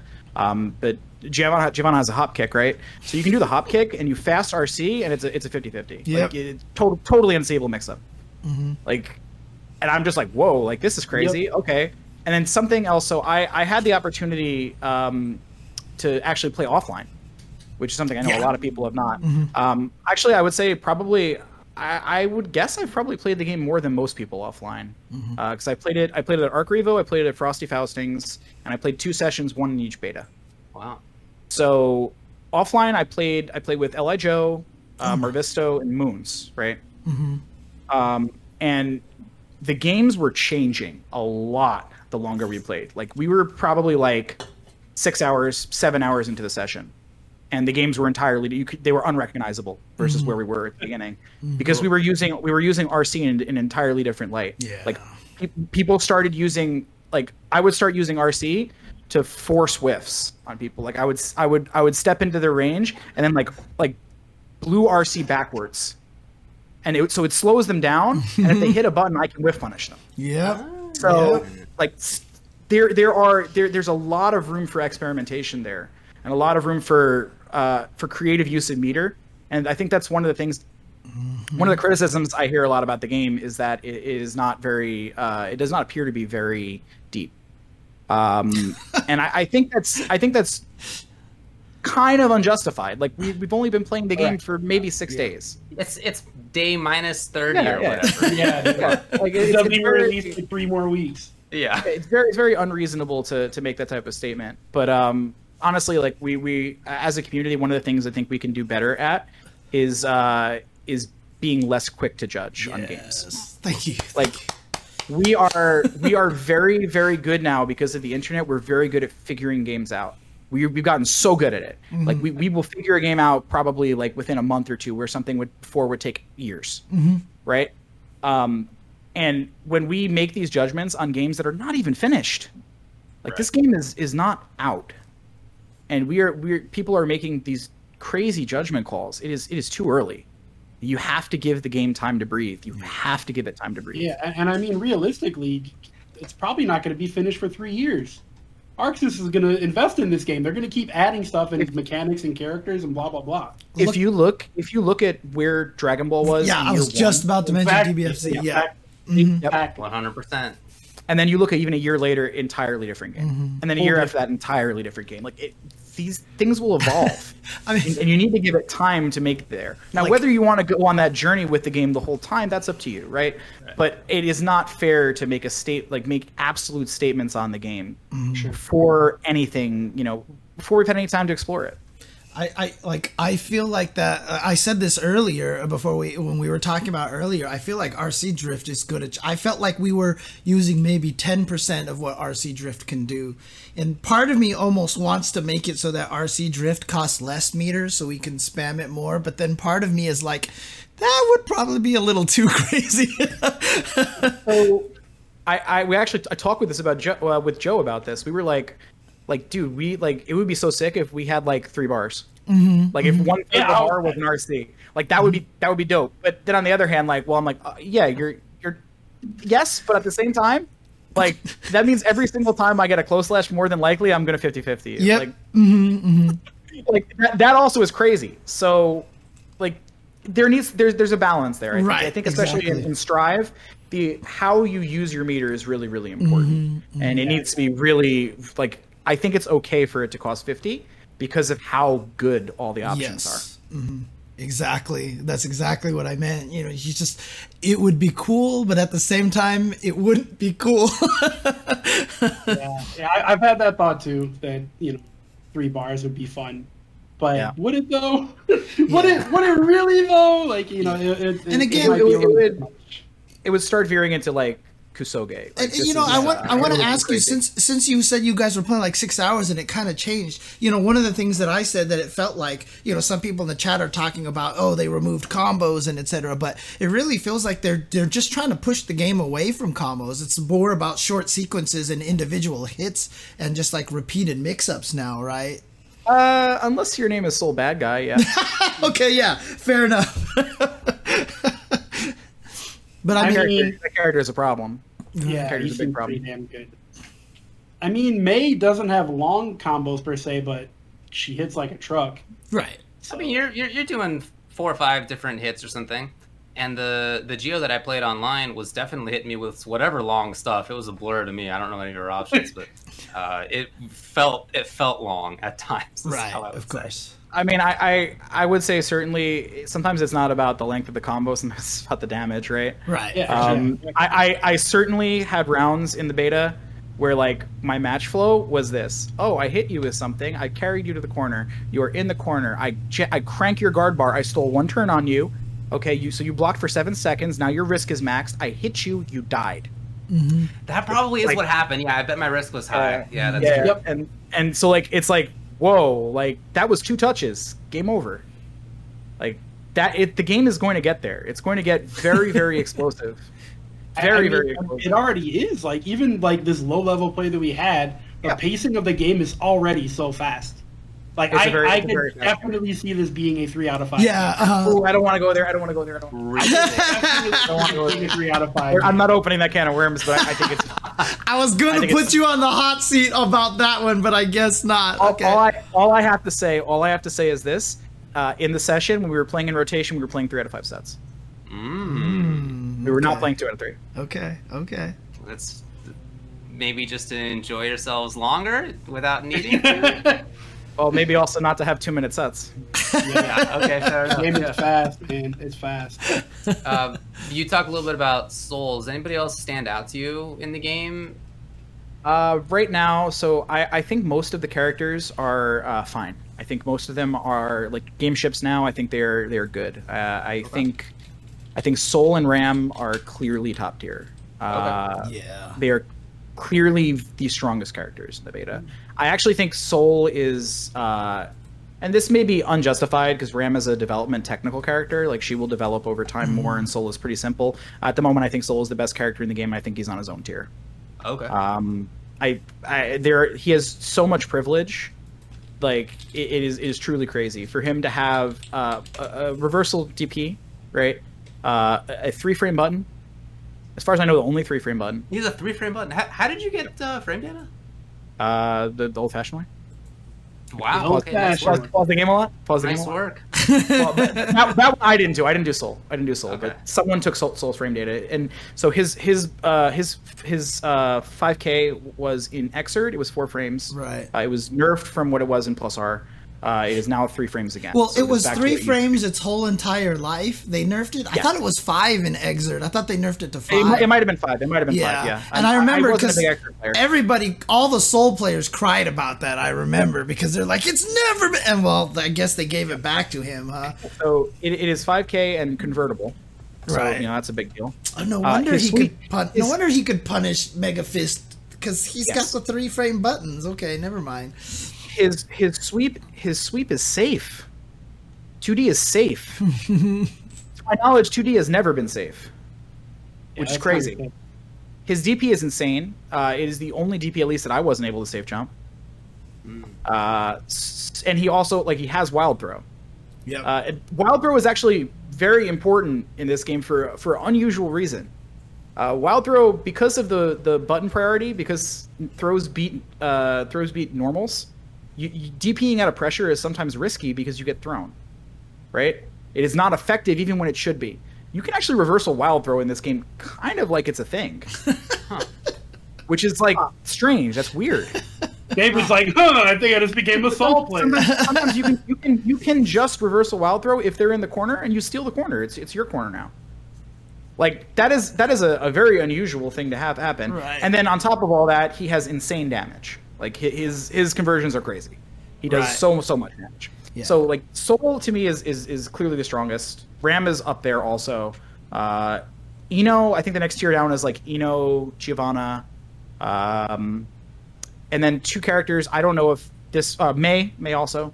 And I'm kind of going on a limb here because I don't know how they're going to develop, but I think Milia and Zato will end up there. And that's just based on track record. These characters have always been good. They've always found a way. I think right now it's early, so people are finding their way with them, and they're technical characters. They take time to develop. You have to solve the holes in their game plan, right? Everyone else, I think, is okay. I think everyone else, is strong, plenty strong enough to play. I think maybe Nagura Yuki might need a change or two. Right. He's just Maybe. very different. Because the hardest part about Nagoriyuki was the mentality. Because I played him in the previous beta, the way that you played him changed so drastically that, you know, if he came out like this, I think we would probably feel better about Nagoriyuki because we would understand how to play him. But going from previous beta to this beta was such a wild. The fact that the blood just builds up so much faster, now landing command throw is so much more important. Yep. And when you do go into blood rage mode, I do honestly think he loses 50% of his life a little too fast. But I you know, if he came out this way in the previous beta and was like this the whole time, I think we would have a better grasp on him. But we'll see. We'll see. Yeah, I mean, I think honestly, right now, like I've played a lot of ArcSys games, and this is one of the most balanced I felt a first version of an ArcSys game. It is certainly like markedly better than Xrd, markedly better than Dragon Ball. Dragon Ball was insane. Like I think even better than BBCF. BBCF had Violation top tiers, so. We'll see. We'll see how how the game continues to develop. But I think it's right now the game is for me in a good place balance wise. Cool, man. Ooh. Well, thanks a lot for coming on and chatting with us about it. Absolutely, can you plug yourself in any way? What do you? Oh hell yeah! So yeah, you can follow me on Twitter at Fluxedover. You can also follow me on Twitch. I stream. Going to be streaming a lot of Guilty Gear when the game comes out. I also stream Final Fantasy XIV if that is your thing. I know for some people it is. Yeah, that's an entirely different topic. I can easily have another interview about. But yeah, so, I mean it was great to be on. Thank you for having me. I wanted to make sure I ask everybody one question before they go, and because someone brought this up to me, and I think this is a cool question, like David's. How did you get into the FGC? Where did your handle come from, Flux? Oh wow, that's a good one. That's a good one. Yeah. So I went to college at RIT, right? So it's a big engineering school, and we're all a bunch of nerds. And so the people I was playing with, because I didn't really have a handle before Street Fighter 4, not really, right? So we were all a bunch of nerds. I played Magneto, right? So we just threw someone just threw a bunch of physics terms at me until one stuck, and the one that stuck was magnetic flux, and then that over time became flux. Got it. Oh, that's cool. Here I am.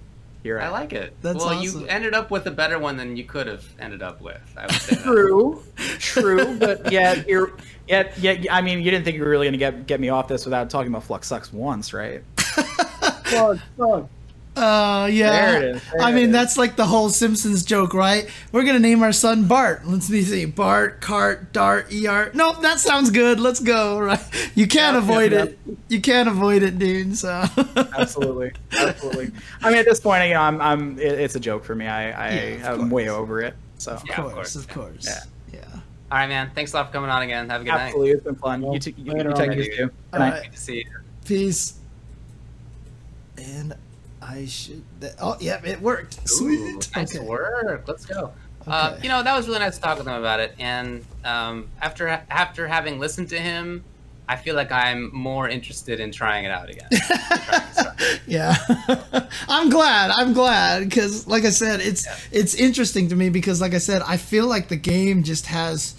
I mean, again, obviously, I'm coming from the exact opposite side. In that I will gush about everything Guilty Gear till the end of time because it's always been one of my favorite fighting game franchises. You should probably listen to Tubo more than anything because he's the new guy to this and he doesn't have the biases coming in. Such a good game. As far as me playing Soul, I mean, like I've said this earlier on the stream, but in Xrd, when I was briefly trying it out, I tried out Soul I thought about trying out Soul because he seemed like a grappler to me. So he was one of the few that I was thinking about playing. Obviously, I didn't end up sticking with it, but that was definitely on my mind. One of the coolest things about it now, too, honestly, is that Soul, the grappler style from previous games, required you to grapple into okay, here's my corner carry dust loop combo to do this, all this stuff. You don't have to worry about that in this game. You just splat them on the floor and then just go. So I think Soul is probably more suitable for you than he was in previous games. Yeah. All right, cool. Well, thanks again, Flux, for coming on. Yeah, again, King of Carbs. Yeah. It just depends on the kind of player you are. For me, I would rather do the dust loop combos, but I think for David, this Soul will definitely appeal to him a lot. So, yeah. You are correct. Mm-hmm. All right, cool. I told you were a Soul player last week. You did tell me that. That's true. Yeah. Okay, all right. Well, I'll think about that stuff. Let's move on to 5-5 matchup, where we talk about FGC discussion topics, news and stuff, and we react to it, or else we're just talking about drama sometimes. Let's talk about this topic, discussing the controller mod for Easy V-Shift. So James, you want to tell the story? Yeah, absolutely. So someone showed this on a video, and they did it with a hitbox. Now, the thing is, this has nothing to do with hitbox, okay? This could be done on any controller. Wireman just put out a video where he did it to a super old Super Street Fighter 4 joystick. But there's a mod that you can reasonably make that anybody can do to your joystick. So the way V-Shift work is they tried to make it like a parry, so that you can't be holding back while you do it. So you can't just block and mash it in the middle of strings. You can't hold forward and walk, and as soon as something comes, you hit the buttons for it. You have to go to neutral. So what someone cleverly figured out is that the way SOCD cleaning works is that if you push both left and right, instead of one taking a priority, it equals neutral, right? So what... Sure. Someone decided to do was wire the two buttons, medium kick, heavy punch, left and right, to a single button. So no matter which way you're holding on the controller, when you hit that boom, you get the V-Shift. So now you can do it while holding back or while holding forward or whatever like that, because the SOD cleaning will turn it instantly into neutral plus those buttons all in a single frame.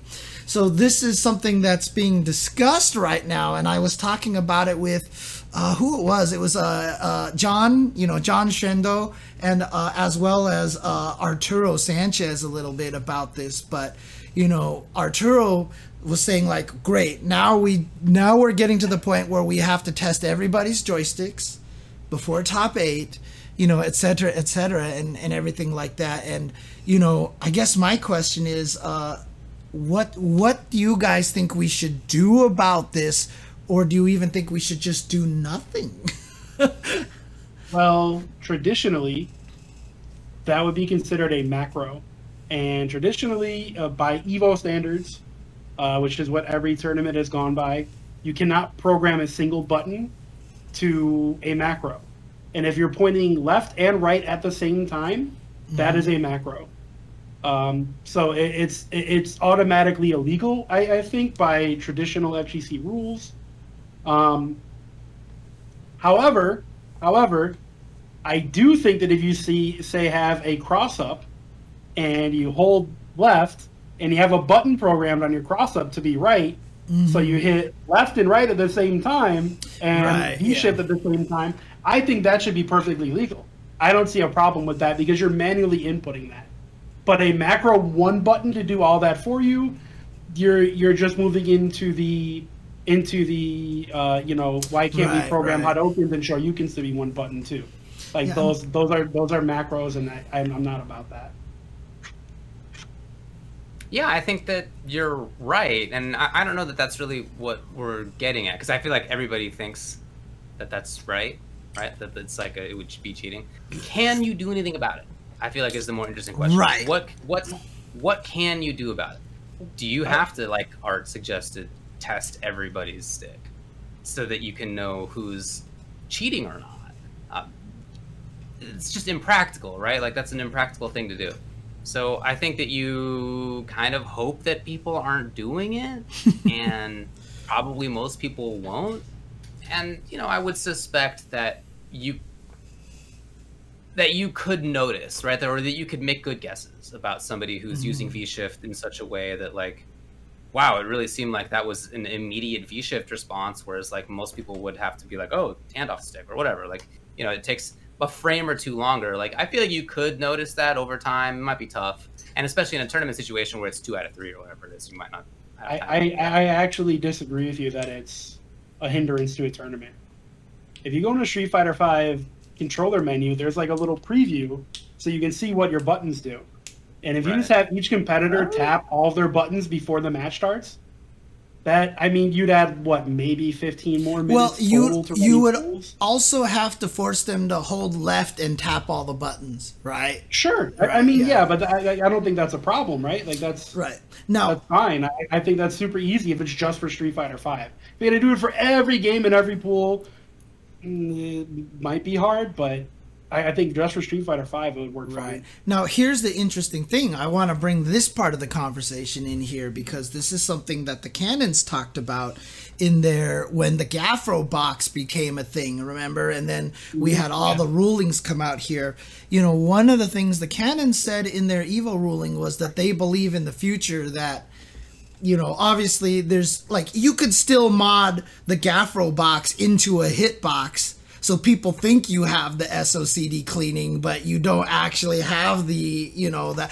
Obviously, all these things are very possible. And so what the Canon said was eventually the games should be smart enough to design themselves in a way so that you just can't cheat like that, right?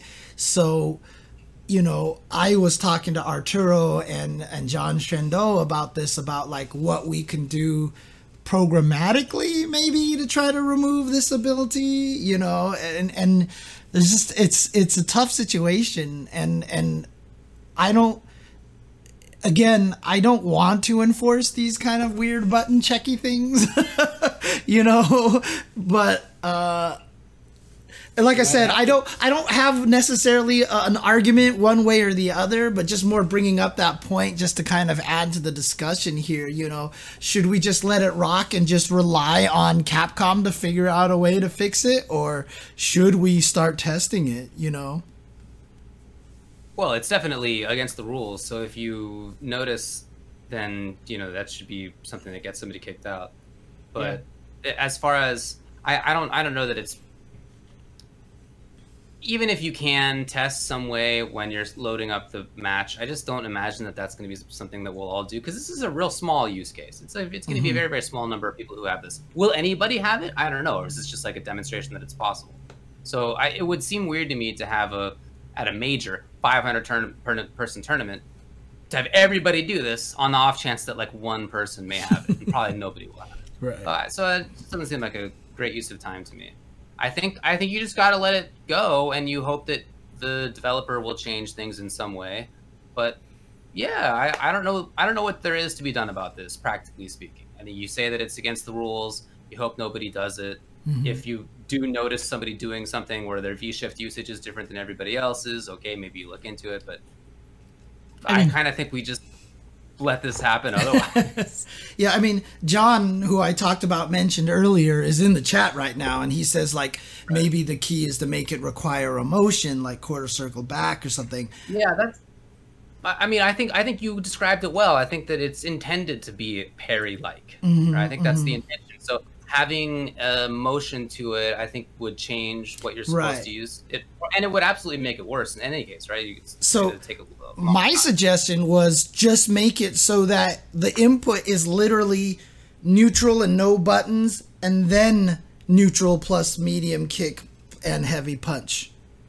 You have to have a frame of neutral first. You force a frame of neutral ahead of time, and sure, that means some people won't get it if they actually let go of their controller and hit it on the very next frame. But for the most part, most of us who are doing V-shifts usually have the controller in neutral at least like half a second beforehand, you know, because we're kind of expecting to use it at that point in time. So, and the ability to actually go from back or forward to neutral and hit the buttons on the next frame, I think is rare, you know.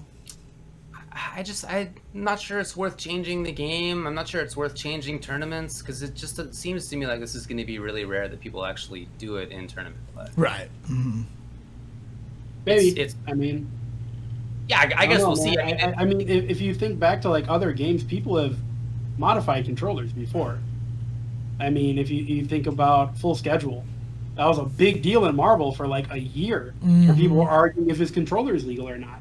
And realistically, he just made it. That was the first cross up. Like that's exactly what his trick was.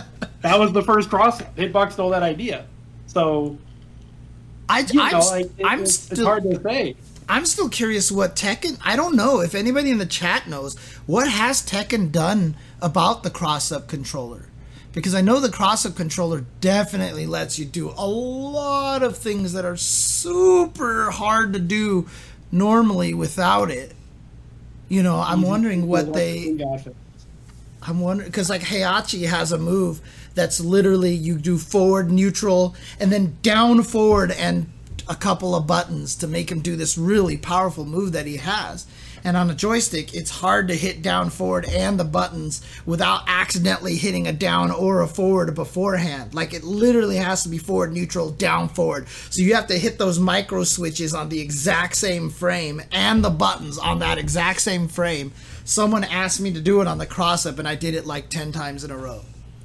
You know? So, I'm curious what the Tekken scene has done with that, but again, you know, I brought it up. Even in the Tetris scene, I feel like they have to start thinking about different input devices, and we're just it's just a weird world. It's a weird time. I feel like the Tetris scene, maybe for other reasons, like the health of people playing. Right, Right? Mm-hmm. As far as this stuff goes, what people in the chat are saying that when it comes to Tekken, it's just not a big problem yet. And when it came to Full Schedule, he was the only one doing that. And so, you know, maybe in the future, if this becomes a more problematic thing, if more people are doing it, okay, you know, maybe we sort of revisit it in some way, think about ways to handle it. Even more than things like cross-up, I just don't think that this case is going to happen. Not many people are going to be soldering. Like, it's just not going to be a big problem, I think, so... maybe, like, you know, and if so, we revisit it. But for now, I just feel like it's like, why change how tournaments run? Why change how the game plays for this very small group of people, if anybody, who's doing it? All right. Well, that's anything it. Anything else that I'm doing? I'm good. Also, what if you made the rule of having one frame of neutral first, and then somebody internally in their stick put a little like one frame delay. Yeah, on the direction. You know, but it's an infinite arms race. Right, but I mean that is like you are now working that much hard. Like, this is a mod that any one of us could make to the joystick in a minute. Right? Like, this is an easy mod to make. Doing something like that, you have to start really investing in it, you know, for a mechanic. I'm going to university and getting the electrical engineering professor on my side. Okay. I was going to say, I don't know if you guys remember when plinking was discovered in Street Fighter 4. Yeah. And everybody found out on the console version you could use the select button. Yep. To plink. Freakazoid, Clayton, Freak Mods, however you guys know him.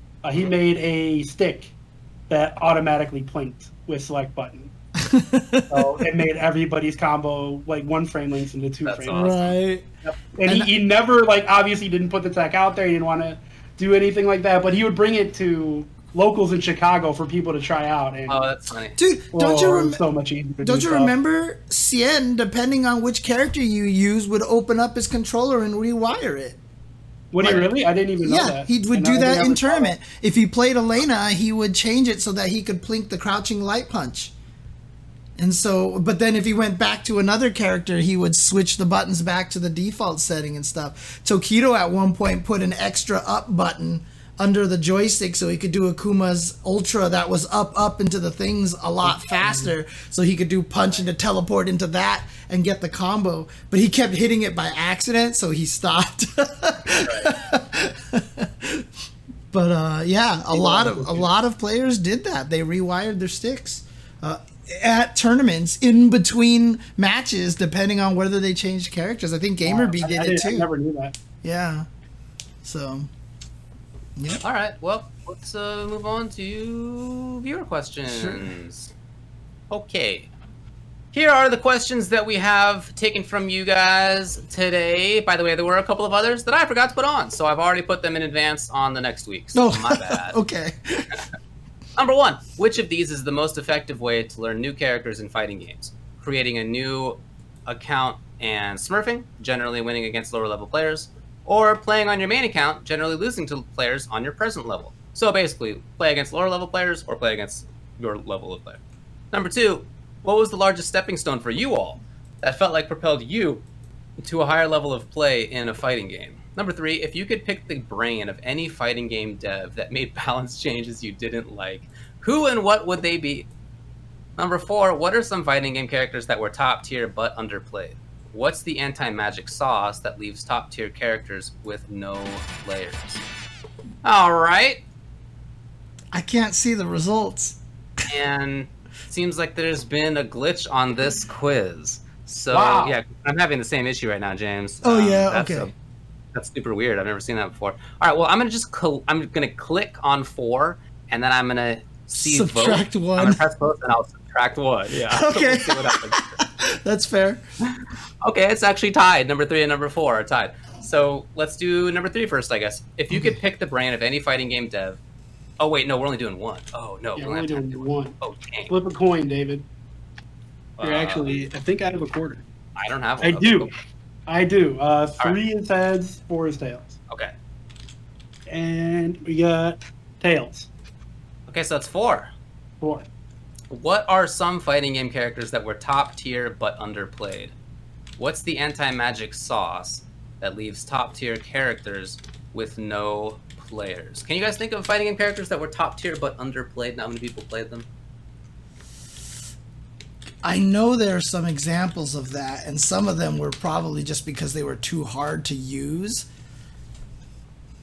Yeah, they're- I mean, there's a lot of theory characters that are, top tier, but like Dalton and Marvel 2. Yeah, exactly. That's the But character it's I was like, thinking of. if nobody can do the stuff that makes them good, are they actually good? Like where it's not humanly possible.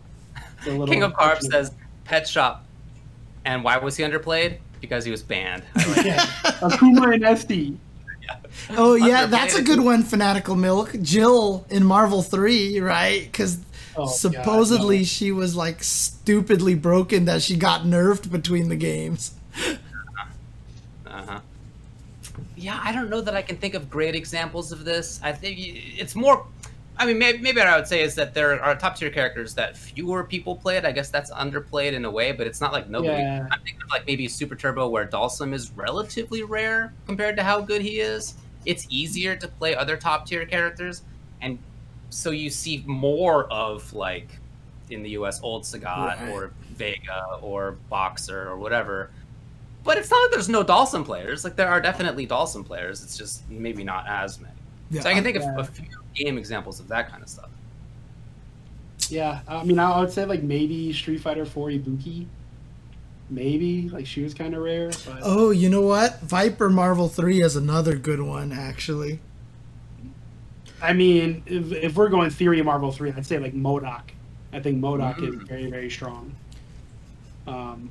But again, we're going back in like theory territory. Right. It's Yeah, I think- it's not I think there's- proven. It's not proven. There's not that many examples of characters being top tier and not getting played. Yeah, like I said, I think the closest that I can think of maybe this Dalsum situation. And why did he not get played as often? Because he's complicated. Because you got to know every single anti-air. Every button that character has, it feels like, is an anti-air Yeah, in I certain mean, situations. I think you just got to know. I mean, honestly, I feel like a lot of people didn't play Dalsum in ST because he was cheap and stupid, and everybody who played him is a scumbag. But oh no, wait, oh, I'm sorry, never mind. No, I was kidding. I didn't play him in SP. That's pre my Dalsum area. Or era.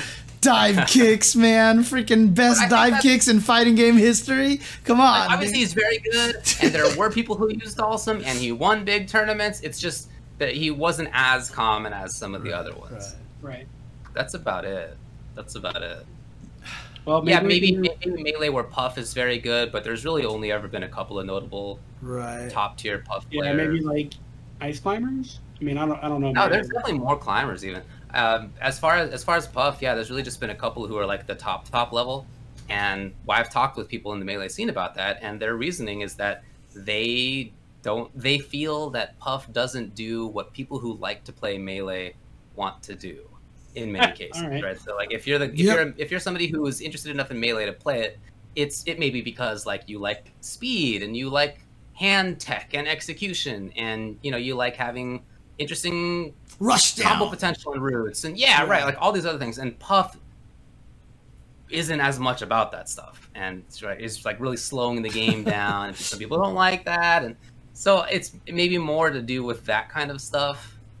Sort of goes against the main feel of the community in some way. All right. God, well, yeah. I just, because that's just the thing. I mean, that's not happening anymore today, because obviously with these world tours and stuff like that, there's too much on the line for people to not play the top tier stuff. The only examples we could probably come up with are stuff from a long time ago. And,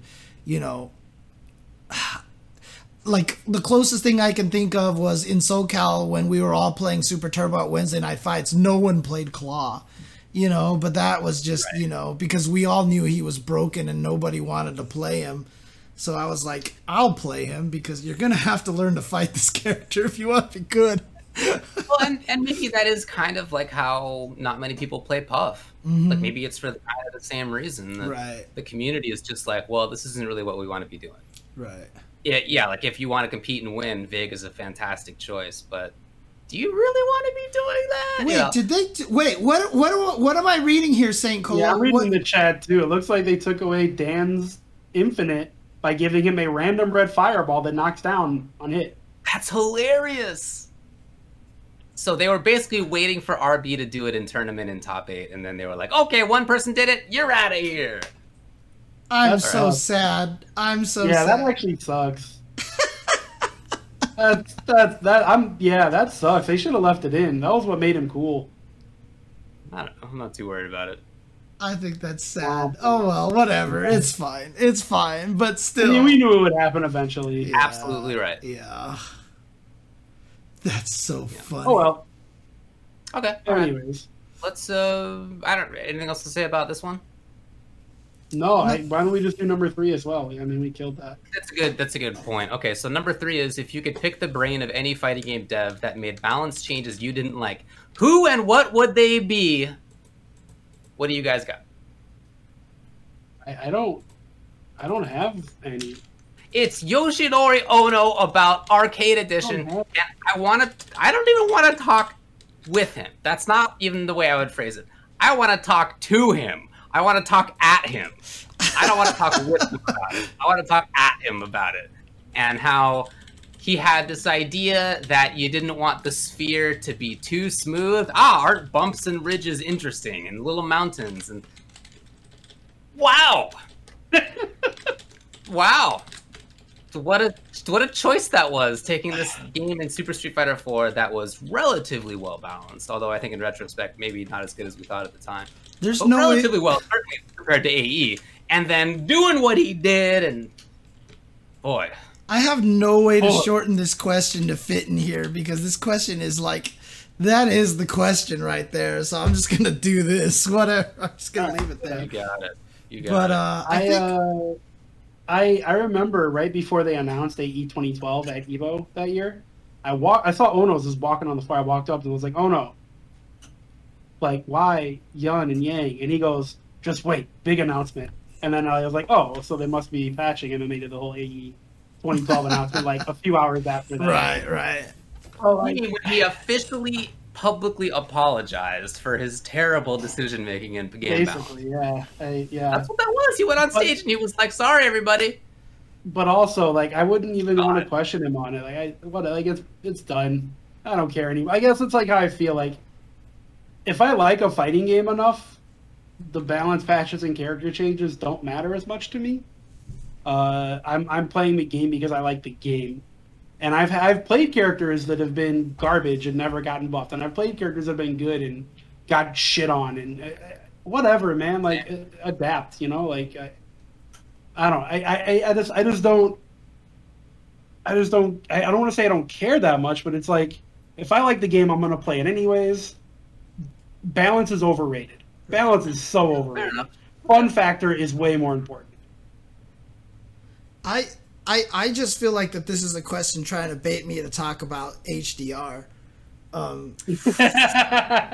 Because trust me, that's not a hypothetical anymore, because I definitely did pick the brain of a person who made a bunch of balance changes that I didn't like. So big sirloins. That was definitely a long conversation, and yeah, like I said, Searle and I are not on speaking terms anymore. So that's pretty much the best way to describe how well that went. So that's all I'm gonna say. It sounds like you talked at him. It sounds like you pulled the David. You didn't really have a discussion. It sounds like you gave him a piece of your mind. I mean, it was so funny. He had a bunch of people playing the game, and there was one change that he had made that I just got up and I just was like, this is unacceptable. Like, this is the stupidest thing I've ever seen in my entire life. And everybody else in the room all put their joysticks down just so they could watch. Basically, they really wanted to. Where did David go? I don't know. He just took his headset off and left. I have no idea what he did. Maybe he had to poop real bad. I guess that was. Well, see you later, David. I know. Okay. Well, no, but honestly, like, I just don't agree with a lot of what happened to HDR. But that's just the way I'm going to state it. Is the game more balanced than ST? Of course it is. Are there people who like it? Of course there are. It just wasn't for me. That's all. So. Sure.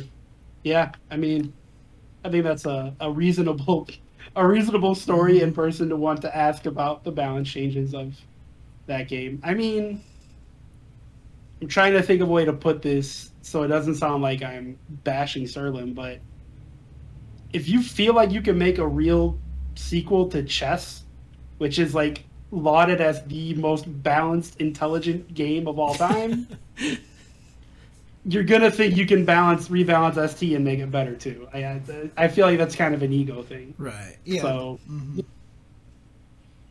well, shoot, what happened to Dave? Oh, David's back. There he is. What happened, bud?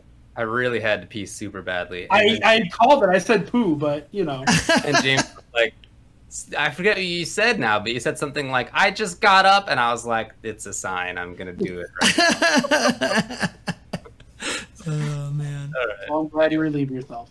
I hope the rest of that conversation went well.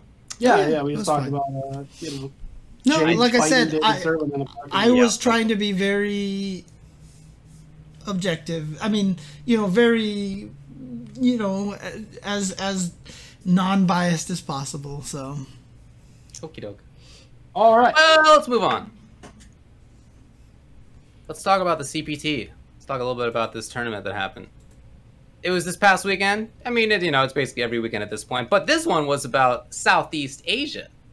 it was just Asia East. Asia East, right. yeah. Mm-hmm. You're right. And it was fun. By the way, you guys did good commentary again. That was cool.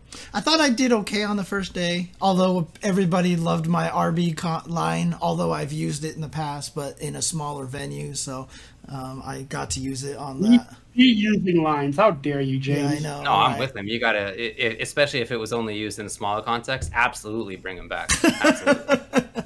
Original content every time right here, guys. All right, well, good work to you. This was won by UYUNL with Cammy and Ryu. Infiltration second, Jury Ed Fang. Then Xiaobao Lucia. Also, basically Vega. So good. And et cetera. Gamer B fifth with Cammy. And seventh was Minute Maid Orange with Cammy. Ooh, there's 3 Cammies in the top 8. And this is the 3rd out of 4th CPT event, won by Cammy as well. What's going on? What's this about? Look, character has been strong every season. It's just that there was those other characters kind of stronger a little bit that were a little more stable than low health, low stun Cammy. Because that's what everybody used to say when they nerfed those. They were like, well, That's why Cammy's no good anymore, and her crouching light punch is 0 on block, so she's not good anymore. And I was like, what the hell are you guys talking about? And then they nerfed all the characters who were better than Cammy, and now she destroys everybody. So, I think very importantly, you can't V reversal anything she does on reaction because she's not hit confirming or pressuring with heavies, and that's a big leg up. Almost everybody's like, what's my like big plus on block? It's fierce. It's a roundhouse in many cases, not categorically, but like that's often true. And also some characters who are really good at getting in or whatever, you can V shift some of their stuff. It's hard to V shift box or dash punch on reaction, but like theoretically maybe. There's nothing that Cammy does that's important for her that can be V shifted on reaction. Right. You cannot V shift instant air EX dive kick on reaction. Sorry, you can't do that. You can if you have a modded controller. No, I'm just kidding. I don't think even I know. So the two biggest defensive mechanics in the game are things that she doesn't have to worry about, and she has a V reversal that, although it's unsafe on block, it actually hits and crosses up and gets her out of corner situations. So she's escaping corners more often, and other characters have things that she can react to with V reversal. Yeah. So I think she just has like some really important system mechanic stuff that she does better than many other people's. On top of having great walk speed, great hit confirms, great pressure, great damage. She's one of the best in the game at snowballing on any hit. Like, she's just got a lot of stuff going on. I don't know if she's so good that I would expect 3 out of 4 tournaments to be won by her. That I think is definitely like look, Mago's great and he's been playing the character for a long time. NL's great, he's been playing the character. Gama's great, he's been playing the character. Like, these are not people who are like, oh, I'll play Cammy this season and it's gonna work out great. It's not actually exactly. Right. I mean, I'm surprised that after all this time, they have still not nerfed V-Trigger 1 to be a 3-bar V-Trigger. That thing is too good to be a 2-bar V-Trigger and give her access to V-Shift and V-Reversals. You know, that thing has to be a 3-bar V-Trigger at this point. I know we're going to get one more balance change, aren't we, later on this year? Or are we not? Yeah, we are? Yeah, I wouldn't be surprised if she got nerfed. I mean, someone asked on Twitter what you would do to nerf the character. My 2 answers would be just make crouching medium punch recover 1 frame slower. So you can't do counter hit crouching medium punch and a crouching medium kick as a combo. So that on block it's 0 on block. And then, or make her V-trigger 3 bars. I wouldn't do both. Just do one or the other. That's it. And that's it. Yeah, I really wouldn't do too much to her either.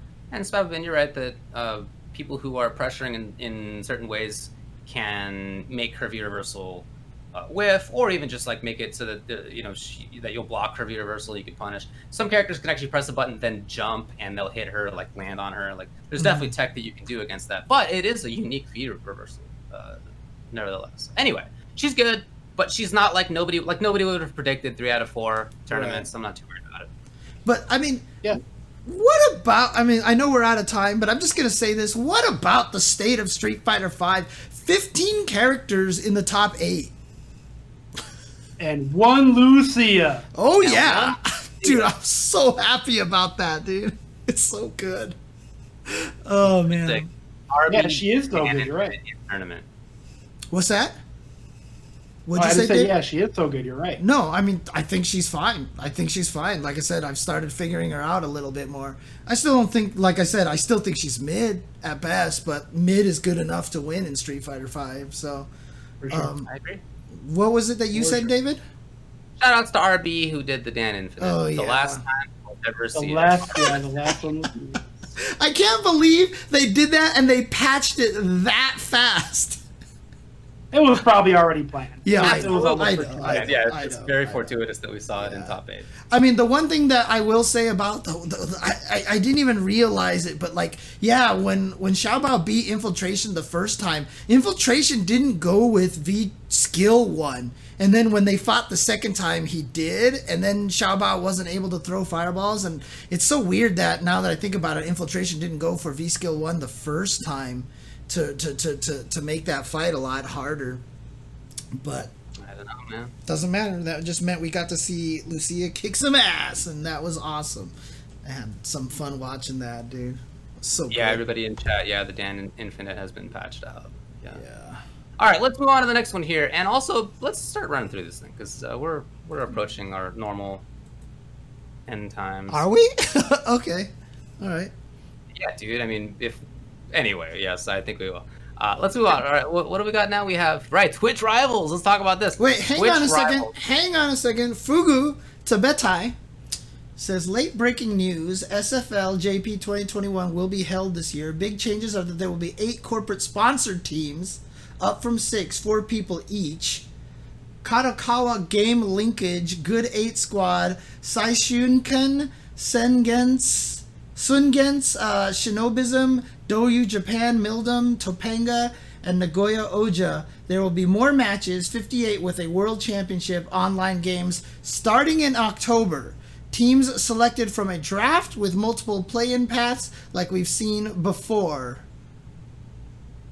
All right. That's cool. Okay. That's the film. I'm glad that that's still going. It was really fun to watch. Yeah, shout outs to Fugu as well. Doc Fugu, who lives in Japan and always helps us out as well. Definitely. Okay. Twitch Rivals. They are doing Mortal Kombat, and it's Mortal Kombat X. It's Mortal Kombat X. The title is Max Presents MKX Lives, powered by Twitch Rivals.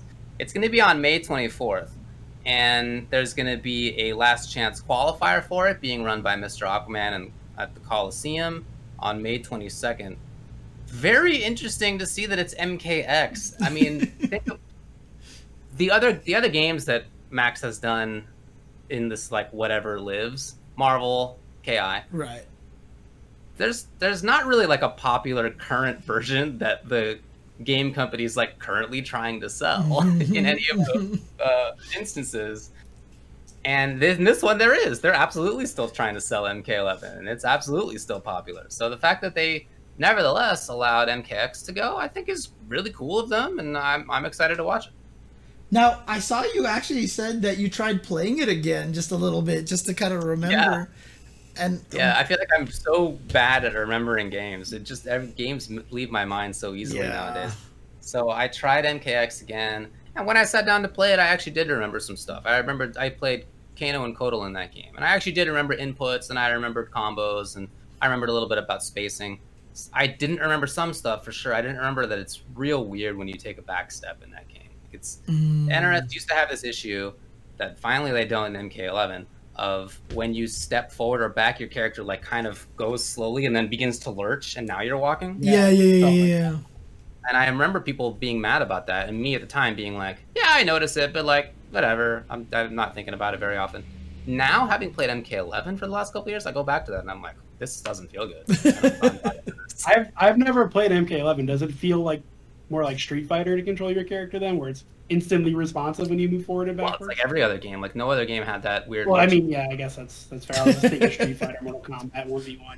But yeah, okay, that's cool. Then I didn't know that about. Or you're moving in MK11. Yeah. I just assumed that it was like every other NRS game I where see. you hit forward and then 3 seconds later they walk forward. Yeah, no, it's not like that anymore.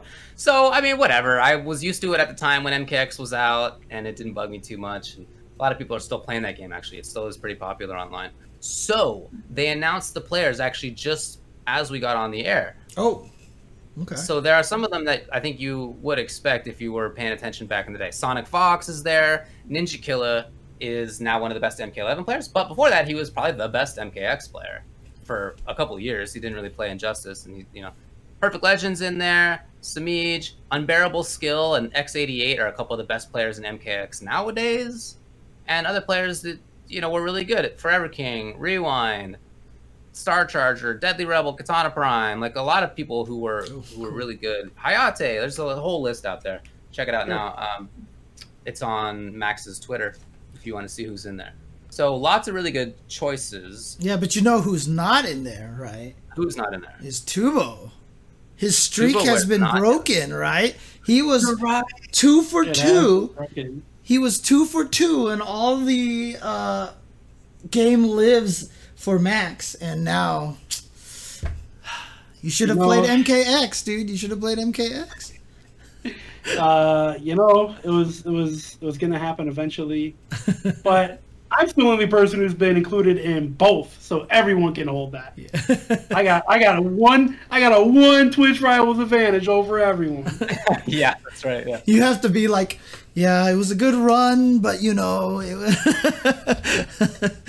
Oh man. So there is the last chance qualifier for this. If you're interested, it's going to be on May 22nd. Mr. Aquaman's hosting it. It's on the Coliseum. And then the final event, the full event, May 24th, it's going to be on twitch.tv/Maximilian_dude. Have you guys heard of that channel? You should check it out. Yeah, It's big. I think so. Yeah, okay. You guys have heard of it? Okay. Yeah. If not, consider taking a look at it. There's a... Yeah. Currently, it's the Maximilian dude. I heard currently is the #1 channel when it comes to streaming King of Fighters 15 content. You know what number 2 is? You want to know what number 2 is? This guy right here. Hey, all right. Cool, man. Max 10,000 viewers, James 120. That's basically what it was. James. That's exactly what it was. That's exactly what it was. No exaggeration. It was like 15,000 and I was like at 150 and I was like, yeah, boy, let's go. That's right, though. Congrats, man. Anyway, I'm looking forward to this. MKX should be a lot of fun to watch. Also, Are you- WB Games. Are you going to commentate that or no? No, I'm not. It's ketchup and mustard. Yeah, but also, even if it hadn't been, I honestly just don't remember the game very well. Oh yeah, okay. If Gotcha. they did ask me, I would say no because I wouldn't want to ruin anybody's experience. I just have no- Oh, come on. No, I mean seriously, it was a fun game. I really enjoyed it, but I haven't played it since Injustice 2 came out, and it's completely out the old brain hole. Right. Okay. All right. WB Games. Here's the deal. There's a sale/merger between AT&T and Discovery. Did you know Discovery was like a big media thing? I actually had no idea. I had no idea either. I had no idea. But that is what's going to happen. And in part of that, they're going to be spinning something off. So AT&T's they had bought Time Warner, and they're going to be spinning off the media sides of that to form a new company with Discovery as well. It's too complicated for me. I don't know. And it's going to be separate from AT&T. Here's the upside of it, right? Like whatever details. WB Interactive Entertainment is one of the things that's going to be up in the air. And why that's relevant for us? Well, NetherRealm Studios is part of that. So there's a big fighting game developer that's under that umbrella. Yeah. And the fate of NRS is, as far as I know, not known. Hopefully it's good. Hopefully everything's fine. But, anyway, that's what's happening right now. Yeah. I'm hoping for the best for NRS. I mean, Sure. I believe all three of us have friends that work there, and it's scary when that stuff is happening. I mean, I've been laid off twice because my company that I was working for bought another company, and it was cheaper for them to keep the other workers than to keep us around, so they laid us off. That's happened to me twice. That's so stupid.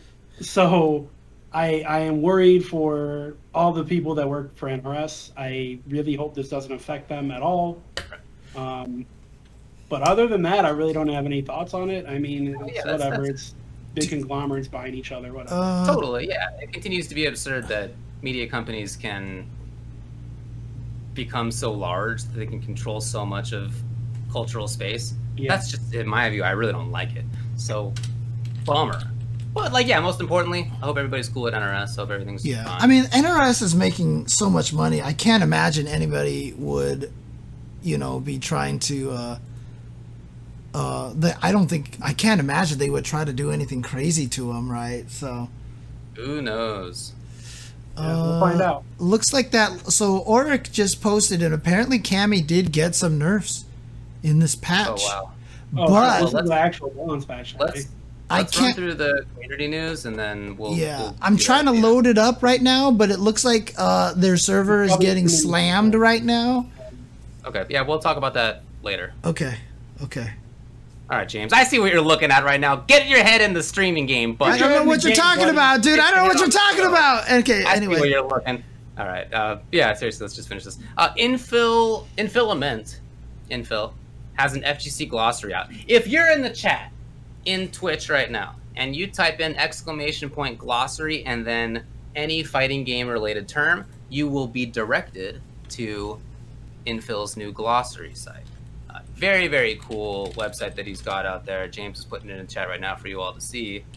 Oh, wow. Okay. Hiro-kun got there first. This is the same guy who did a fantastic Killer Instinct guide. It's honestly one of the best fighting game guides out there. Very detailed. It includes, talking about the KI guide, it includes GIFs and it includes timing things that you can try out, and it's very well written and it's really comprehensive. It's awesome. So that's his kind of pedigree on this. And then this I took a look at for a while as well. And everything I looked at was like very well explained, and he's got a lot of different stuff in there. And there's a whole search function that you could do. So if you're mashing glossary whatever in the chat, Moobot apparently, which is the thing that we have set up there, has a minimum period of time between which you can type in glossary whatever, or any command for that matter. Heads up, it's not going to happen for everybody constantly, but some of you it will work out. I just remembered Shout out to Infill, he's doing good work out there. I just remembered right now I have it is glossary.infill.net. Yes. And I'm going to have, he said there's like 650 some terms in there. And so I'm going to have to go through there and see if they all pass the James Chen seal of approval here, because a lot of those terms, guess who created them? That's right. That's right. Old Tupperware, of course. Good I've been doing this since 1993. Oh, man. Yeah, Okay. I've been doing it ever since alt.games.sf2.egg. Whoa. That's where I started. .egg. .egg. All right, so what's up with Daigo? Yeah, Daigo had COVID. We talked about that last time. Very bad news. We didn't mention this, but Fudo did on Twitter that he actually was hospitalized for it and is feeling better now. Although when he tweeted that was already several days ago, and I haven't seen any updates since then. So hopefully things are still actually fine. But he was, in fact, hospitalized for it. You know, we talked a little bit about COVID earlier, but I know that Japan's going through a rough spot in it, has been for some time now. And, when anybody gets sick, it's obviously bad. But, it's when it's more, it feels worse when it's somebody who you know or somebody who you know of. For sure. And, that's a bummer. So best wishes to him. I hope that he does get fully better. I mean, to give you guys an idea of how poorly Japan has been handling vaccinations, Majin Obama booked a flight to Hawaii just to get vaccinated. Mm-hmm. So, Yep. Daigo was probably being safe, and the country itself is just not handling it very well. Well, I mean, he used to do a lot of walking streams, I heard, where he would just walk through Japan and stuff like that. So who knows if maybe that was one of the times he caught it or something like that. So Could have been. Who knows? All Hope right. he's doing well. Yeah. Best wishes. Absolutely. All right, let's move to the upcoming here, because there's some cool stuff upcoming. Most especially, well, there's a few things, honestly, but one of the big ones is Red Bull Kumite, which is May 22nd through 23rd. In other words, this coming weekend. It's going to be in London this time. It's been moving around. It's now going to be in London. And they have both Street Fighter V and also Strive. Mm-hmm. They'll have both. That is true, yeah. The SF5 players list includes 16, including a last chance qualifier. So it's Bonchan, Gachikun, Hurricane, Idom, Kawano, Luffy, Vegapatch, Tokido, Takamura, Smug, Punk, Phenom, and Oil King. An awesome, awesome list of players. And then the last chance qualifier is Jones, who's a really strong Ken player in the region. So that's a great list of players. And what's been cool is that they all had to travel to London and then be there for a while for like quarantine and testing and stuff, as you do these days. And so they're basically in their hotel room in London with fantastic internet. right, And that's why Punk and grinding Idom, online. yeah, Punk and Idom got like first and second at the last Salt Mine League. From London. Yep. Exactly. And there have been some super sick sets. If anybody has not yet watched Tokido versus Idom in a 1st to 10 set, and you're at all interested in Street Fighter V, I really, really recommend that you check it out. That was a fantastic set. But there's been a lot of cool stuff, like Ryan Hart's been running big sets with people. He's still super sick. He won a tournament long ago. He's a fantastic player still. So anyway, tons of awesome SF5 content this week as a result. And then there's going to be Red Bull Kumite this weekend, including, like I said, the Strive showcase. There's also Capcom Pro Tour South America West 1, so please be aware of that if you're somebody who's interested in that. It's actually the last Mortal Kombat Pro competition week this coming weekend. So for anybody who wants to get into the finals week, there are 8 qualifying weeks. People by points get into the top 16 in North America, and then that's who makes the final week. If you're somebody who likes MK, I really recommend checking this out, because a lot of players who you think probably would be in that top 16 are not right now because they haven't entered enough to get enough points. That's right. So people like Sonic Fox and Ninja Killa and Dragon and I'm sure I'm forgetting other people as well, are not actually guaranteed a spot. So I wouldn't be surprised to see them hop in there and play some MK this weekend. There might be some really good MK online. And then lastly, I just wanted to say that UYU is doing a Jeopardy stream on May 28th that they announced today. It's going to have Anakin and Marine and Justin Wong and Rips the host. And it's going to be benefiting Stop Asian Hate. So please check that out. Twitch.tv/UYUTV, May 28th at 3 p.m. Pacific time. Yes, that is correct. There's only 16 players in the Red Bull Kumite. Correct. I do want to mention that for the Red Bull Kumite, I will be doing an official beginner restream for it again this weekend. I talked with Red Bull. I've been given the green light to do that. So on my stream, I'll be doing a beginner restream like I've done before in the past. So you guys can tune in on twitch.tv/jchenzor, where I will answer all the questions and stuff like that. Again, it's not me doing commentary. It's me literally answering questions and then also using the matches to give me talking points that kind of educate you on how to play Street Fighter V. I've had people in my chat literally who are good at Street Fighter V was like, that is the best way I've ever heard Street Fighter V described. That's awesome. Like a lot of people said a lot of good things about it. So if you want to check it out, if you want to learn Street Fighter V, let me know. Just come tune in. So cool, man. All right, well, that's all I got for upcoming stuff. All right, mailbag. Or do you want to talk about these patch notes here? Let me know if there's any big patch notes changes. There's a lot in here. Like I really looked at Lucia's section and I'm like flabbergasted. What? Okay, put it up on the screen that we can see as well. All or right. maybe just put it on the internet. Why don't you do that? Okay, yeah. Dang, you're right. You were just scrolling so long through this. Dude, there's... Yeah, it looks like a big patch. They put out a major patch? That's very right before Red Bull Kumite. Dude, yeah, there are literally people who I've Come on, Capcom, get in touch. You guys are doing so good. Dude, the classic, like, you're traveling to a major and they change the game on the way to a major story is back. Oh, no. God, why am I having trouble with this? Hang on a second. Let me do this. Okay, there we go. That'll make it easier. Monitor capture. Let's just do this way. Okay, there we go. So, here's the patch notes. Okay, I can't really see it, to be honest. Right. Yeah, neither can I. It's really small. I wonder if there's a better way I can do this. Maybe I can zoom it in like this. There you go. Hey, there you go. All right.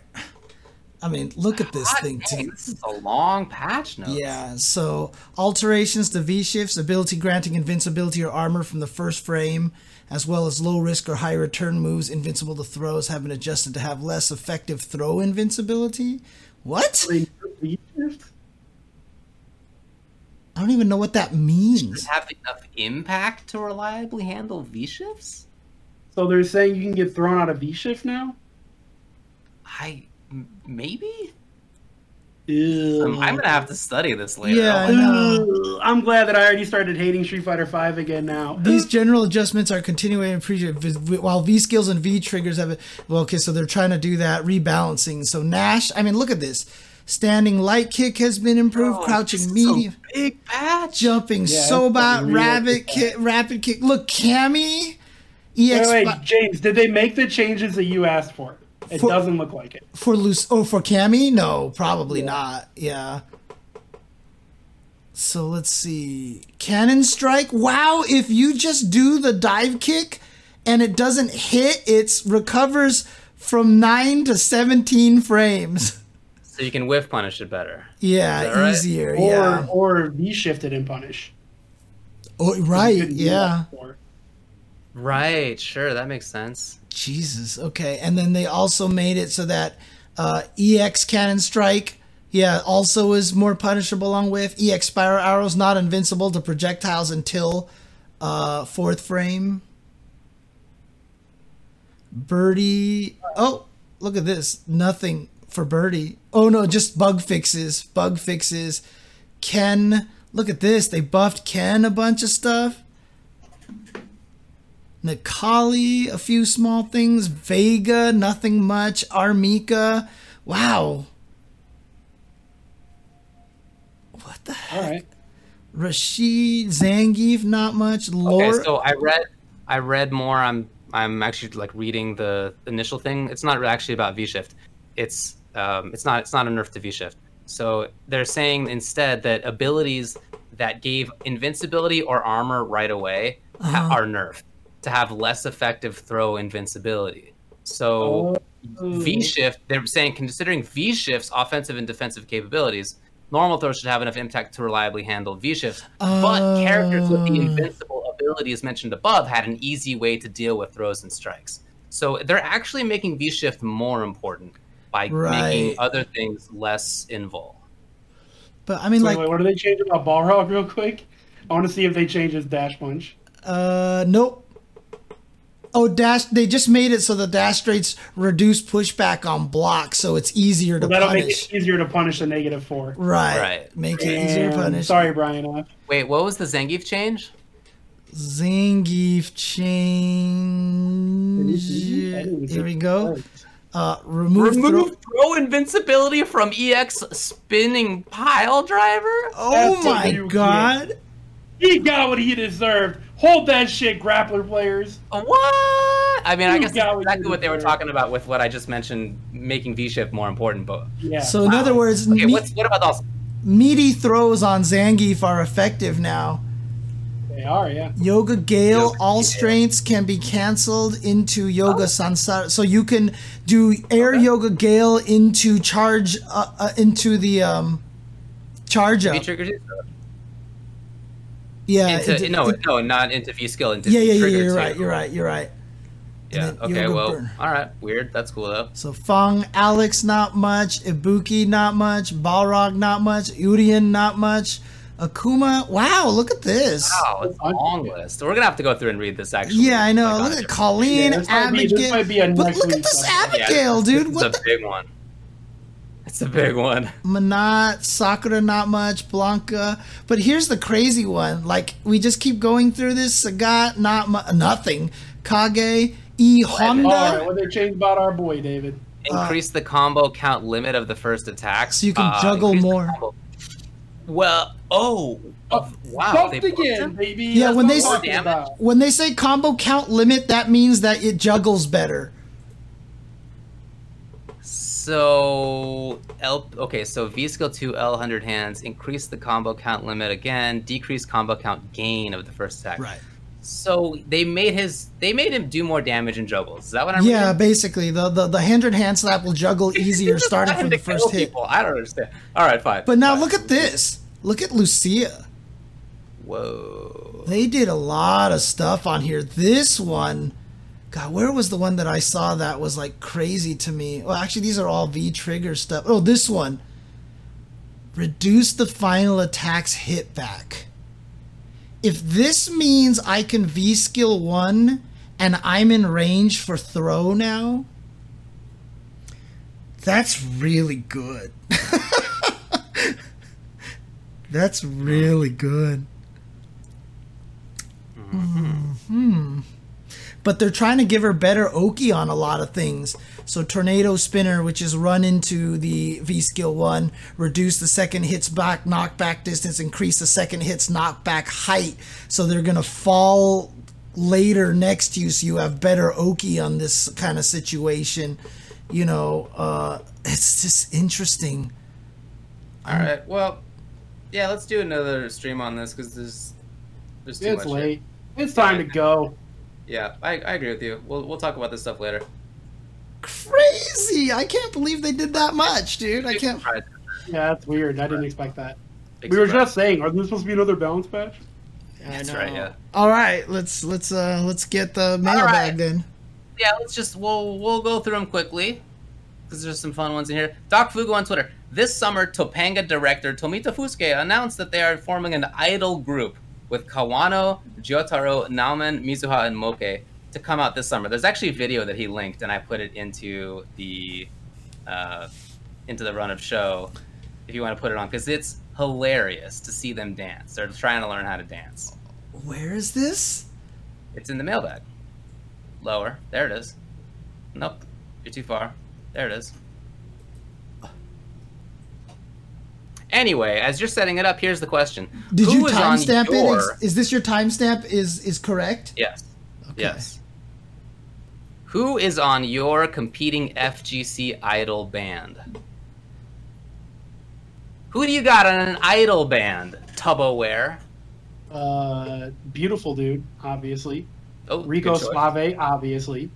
Well, you Wait, can't but just I be mean, picking- are these singers? Or are you just picking them by looks?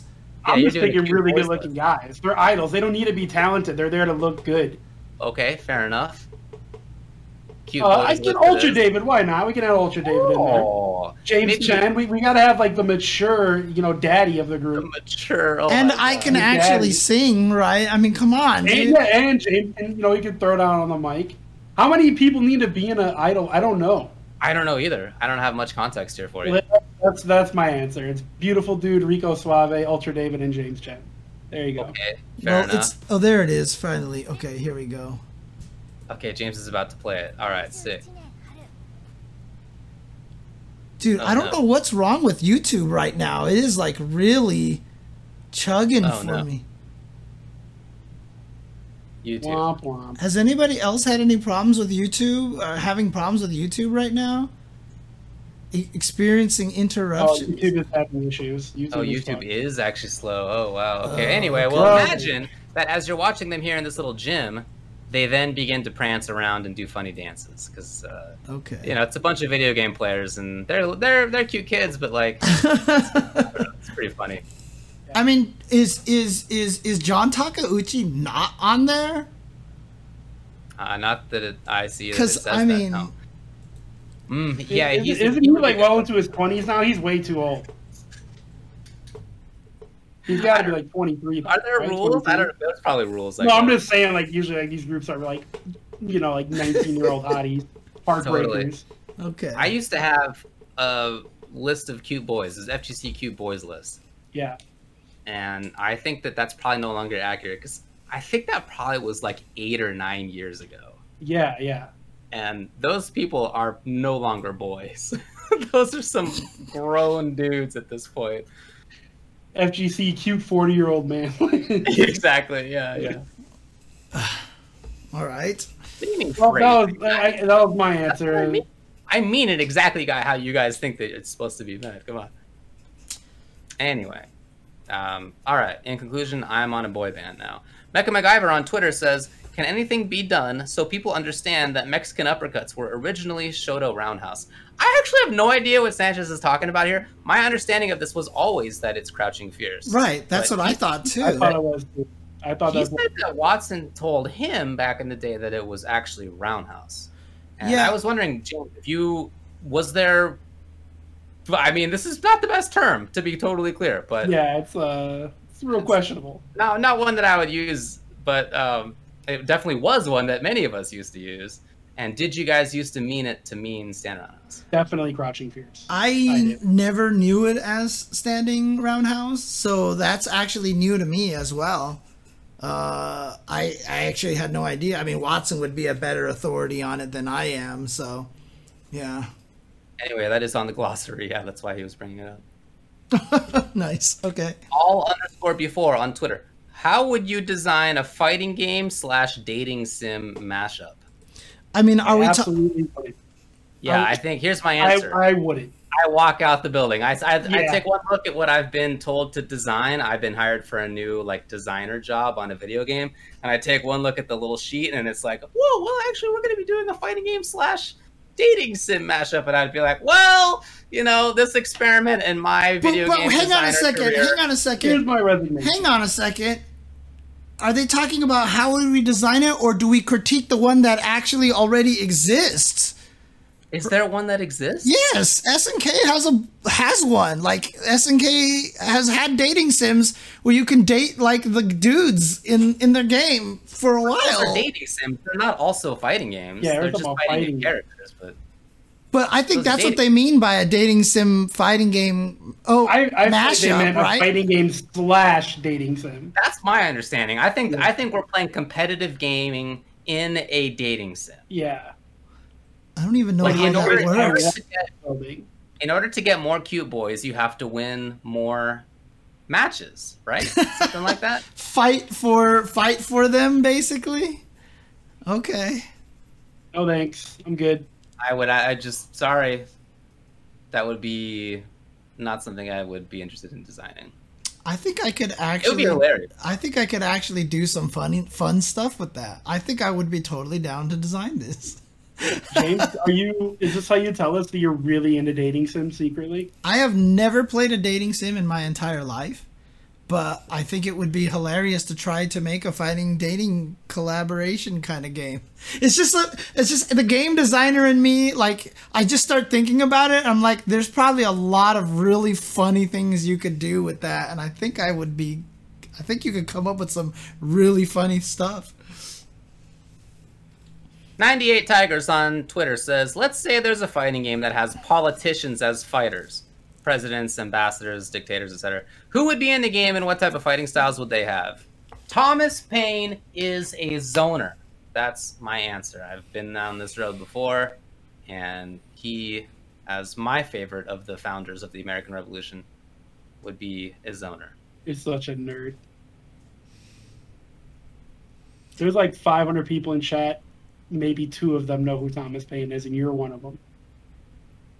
He's great. He's good. He's better than the rest. Let me phrase it like that. He's probably not great.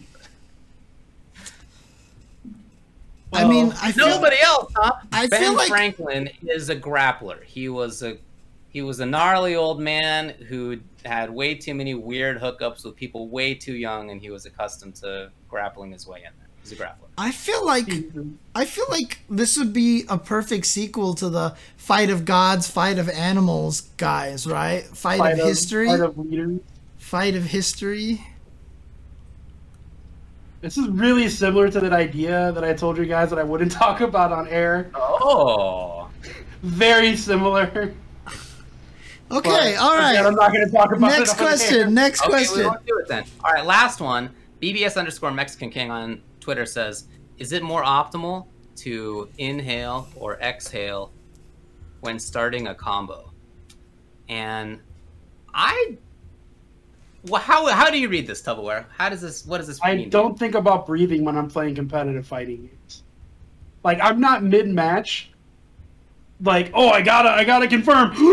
I'm not doing that. Like, I'm just breathing and playing the game. I've caught myself like holding my breath in panic moments at times, but maybe that's Is about this it. a question about smoking reefer or not in your brain? Oh, no, that's not Is where this my a brain question is. about dope? Is it a question about weed? No, this is Is it a not. question about that's marijuana? not- no, I don't think so. I actually didn't interpret not it what that I- way either. Yeah, I didn't interpret it that way one bit, you pothead. Is this Is it your pot? way, David, of admitting that you're a pothead? Exactly. You're just a degen stoner. I mean, I feel like I exhale when I know I'm about to. I mean, I inhale when I know I'm about to start like a big combo. I was just like trying to imagine it, but I think that's just natural, I guess. But to answer your question, David, if you're getting hit by a combo, you definitely hit the pipe at that point. Because you can Okay. blow at any time. Okay. So if you're getting hit by a combo, then yeah, you definitely spark up the bowl. You take your hit and then you put the bowl down. And when they finish the combo, you can exhale and keep playing the game. You got enough time, huh?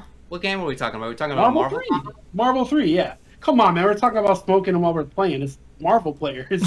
Marvel players or Third Strike players. That's it. There's some Third Strike players who do weed. Yeah, some that do some weed. Yeah, there's some Marvel players that do some weed.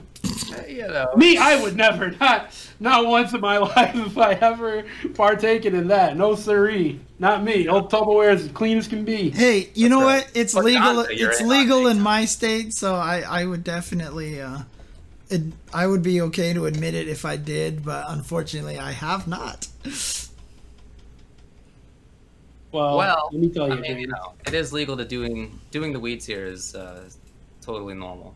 Everybody's fine. Yeah, I don't live in one of those legalized states yet. Ah, you will. Probably. Okay, that's it. That's all I got We did for it. the mailbag. Congratulations, everybody. I'm gonna go check out. We didn't have a Casper question this time. No. Casper's busy editing all the videos we're sending. Just thousands of videos. A bong adapter. I have, you joke, but I have seen people whose joysticks have ashtrays on them. Yeah. Mm-hmm. Yeah. Yeah. I have seen that. All right, that's it. I realize now that we did not talk about game news, such as there's a new KOF character announced. There was actually a really significant right. patch in MK11. But we're not going to do that now. It's too late. Too late for that. So we're going to do that next time. Samurai Showdown was announced for Steam. Wow. Like anybody cares at this point. Yeah, man, I'll buy this 2-year-old game for full price and then pay for all the DLC. Dude, that's what I know I'm- that I can't play it online. That's what everybody says. If they don't, if this is not some comprehensive edition, and you're expected to pay $120 for all the content on Steam, good luck with that one, dude. Good luck. And it's with coming that out the same week as Guilty Gear Strive. They're gonna sell 3 copies on Steam. No one wants that shit. Get out of here. We're playing Strive. Moving on. All right. You heard it from the man. one. All right. So I'm not going to be here for the next 2 Tuesday shows. I'm going to be traveling in North Carolina for family stuff. And then we're going to be moving. I'm moving to a new apartment 5 blocks away. And on actually the same street where I currently live. But I have to be moving. So that's going to be on June 1st. It's our actual moving date, which is Tuesday. So bummer of the time. But yeah, I'm not going to be here for a little while. Okay. But these two fellas are going to be continuing things in my stead. Sure. Big grins on your faces. You guys look rare to do that. James and I have been on a podcast before. So I know you guys will be good. They've Yeah. done that, man. I'm just trying. I just like thinking about Lucia changes right now, dude. All right. James, I've somewhere seen else. James' eyes wandering. He's been reading all the patches. I don't know what you're Absolutely. talking about, dude. I have no All right, idea. let's what burn them and get out of here. I got all work right, to do all already. right, all right, okay, All right, okay. guys. I got to Burn 'em. pack. I'm sitting surrounded by huge boxes. Oh, Miles just came. Hey, Miles. Hey, baby. That's a good boy. Yeah. Also, Please yeah, give Nathan a celebratory gloving for me. yeah. Glad that Nathan is home already. So I'm glad. So, alrighty. Bird, bird, bird.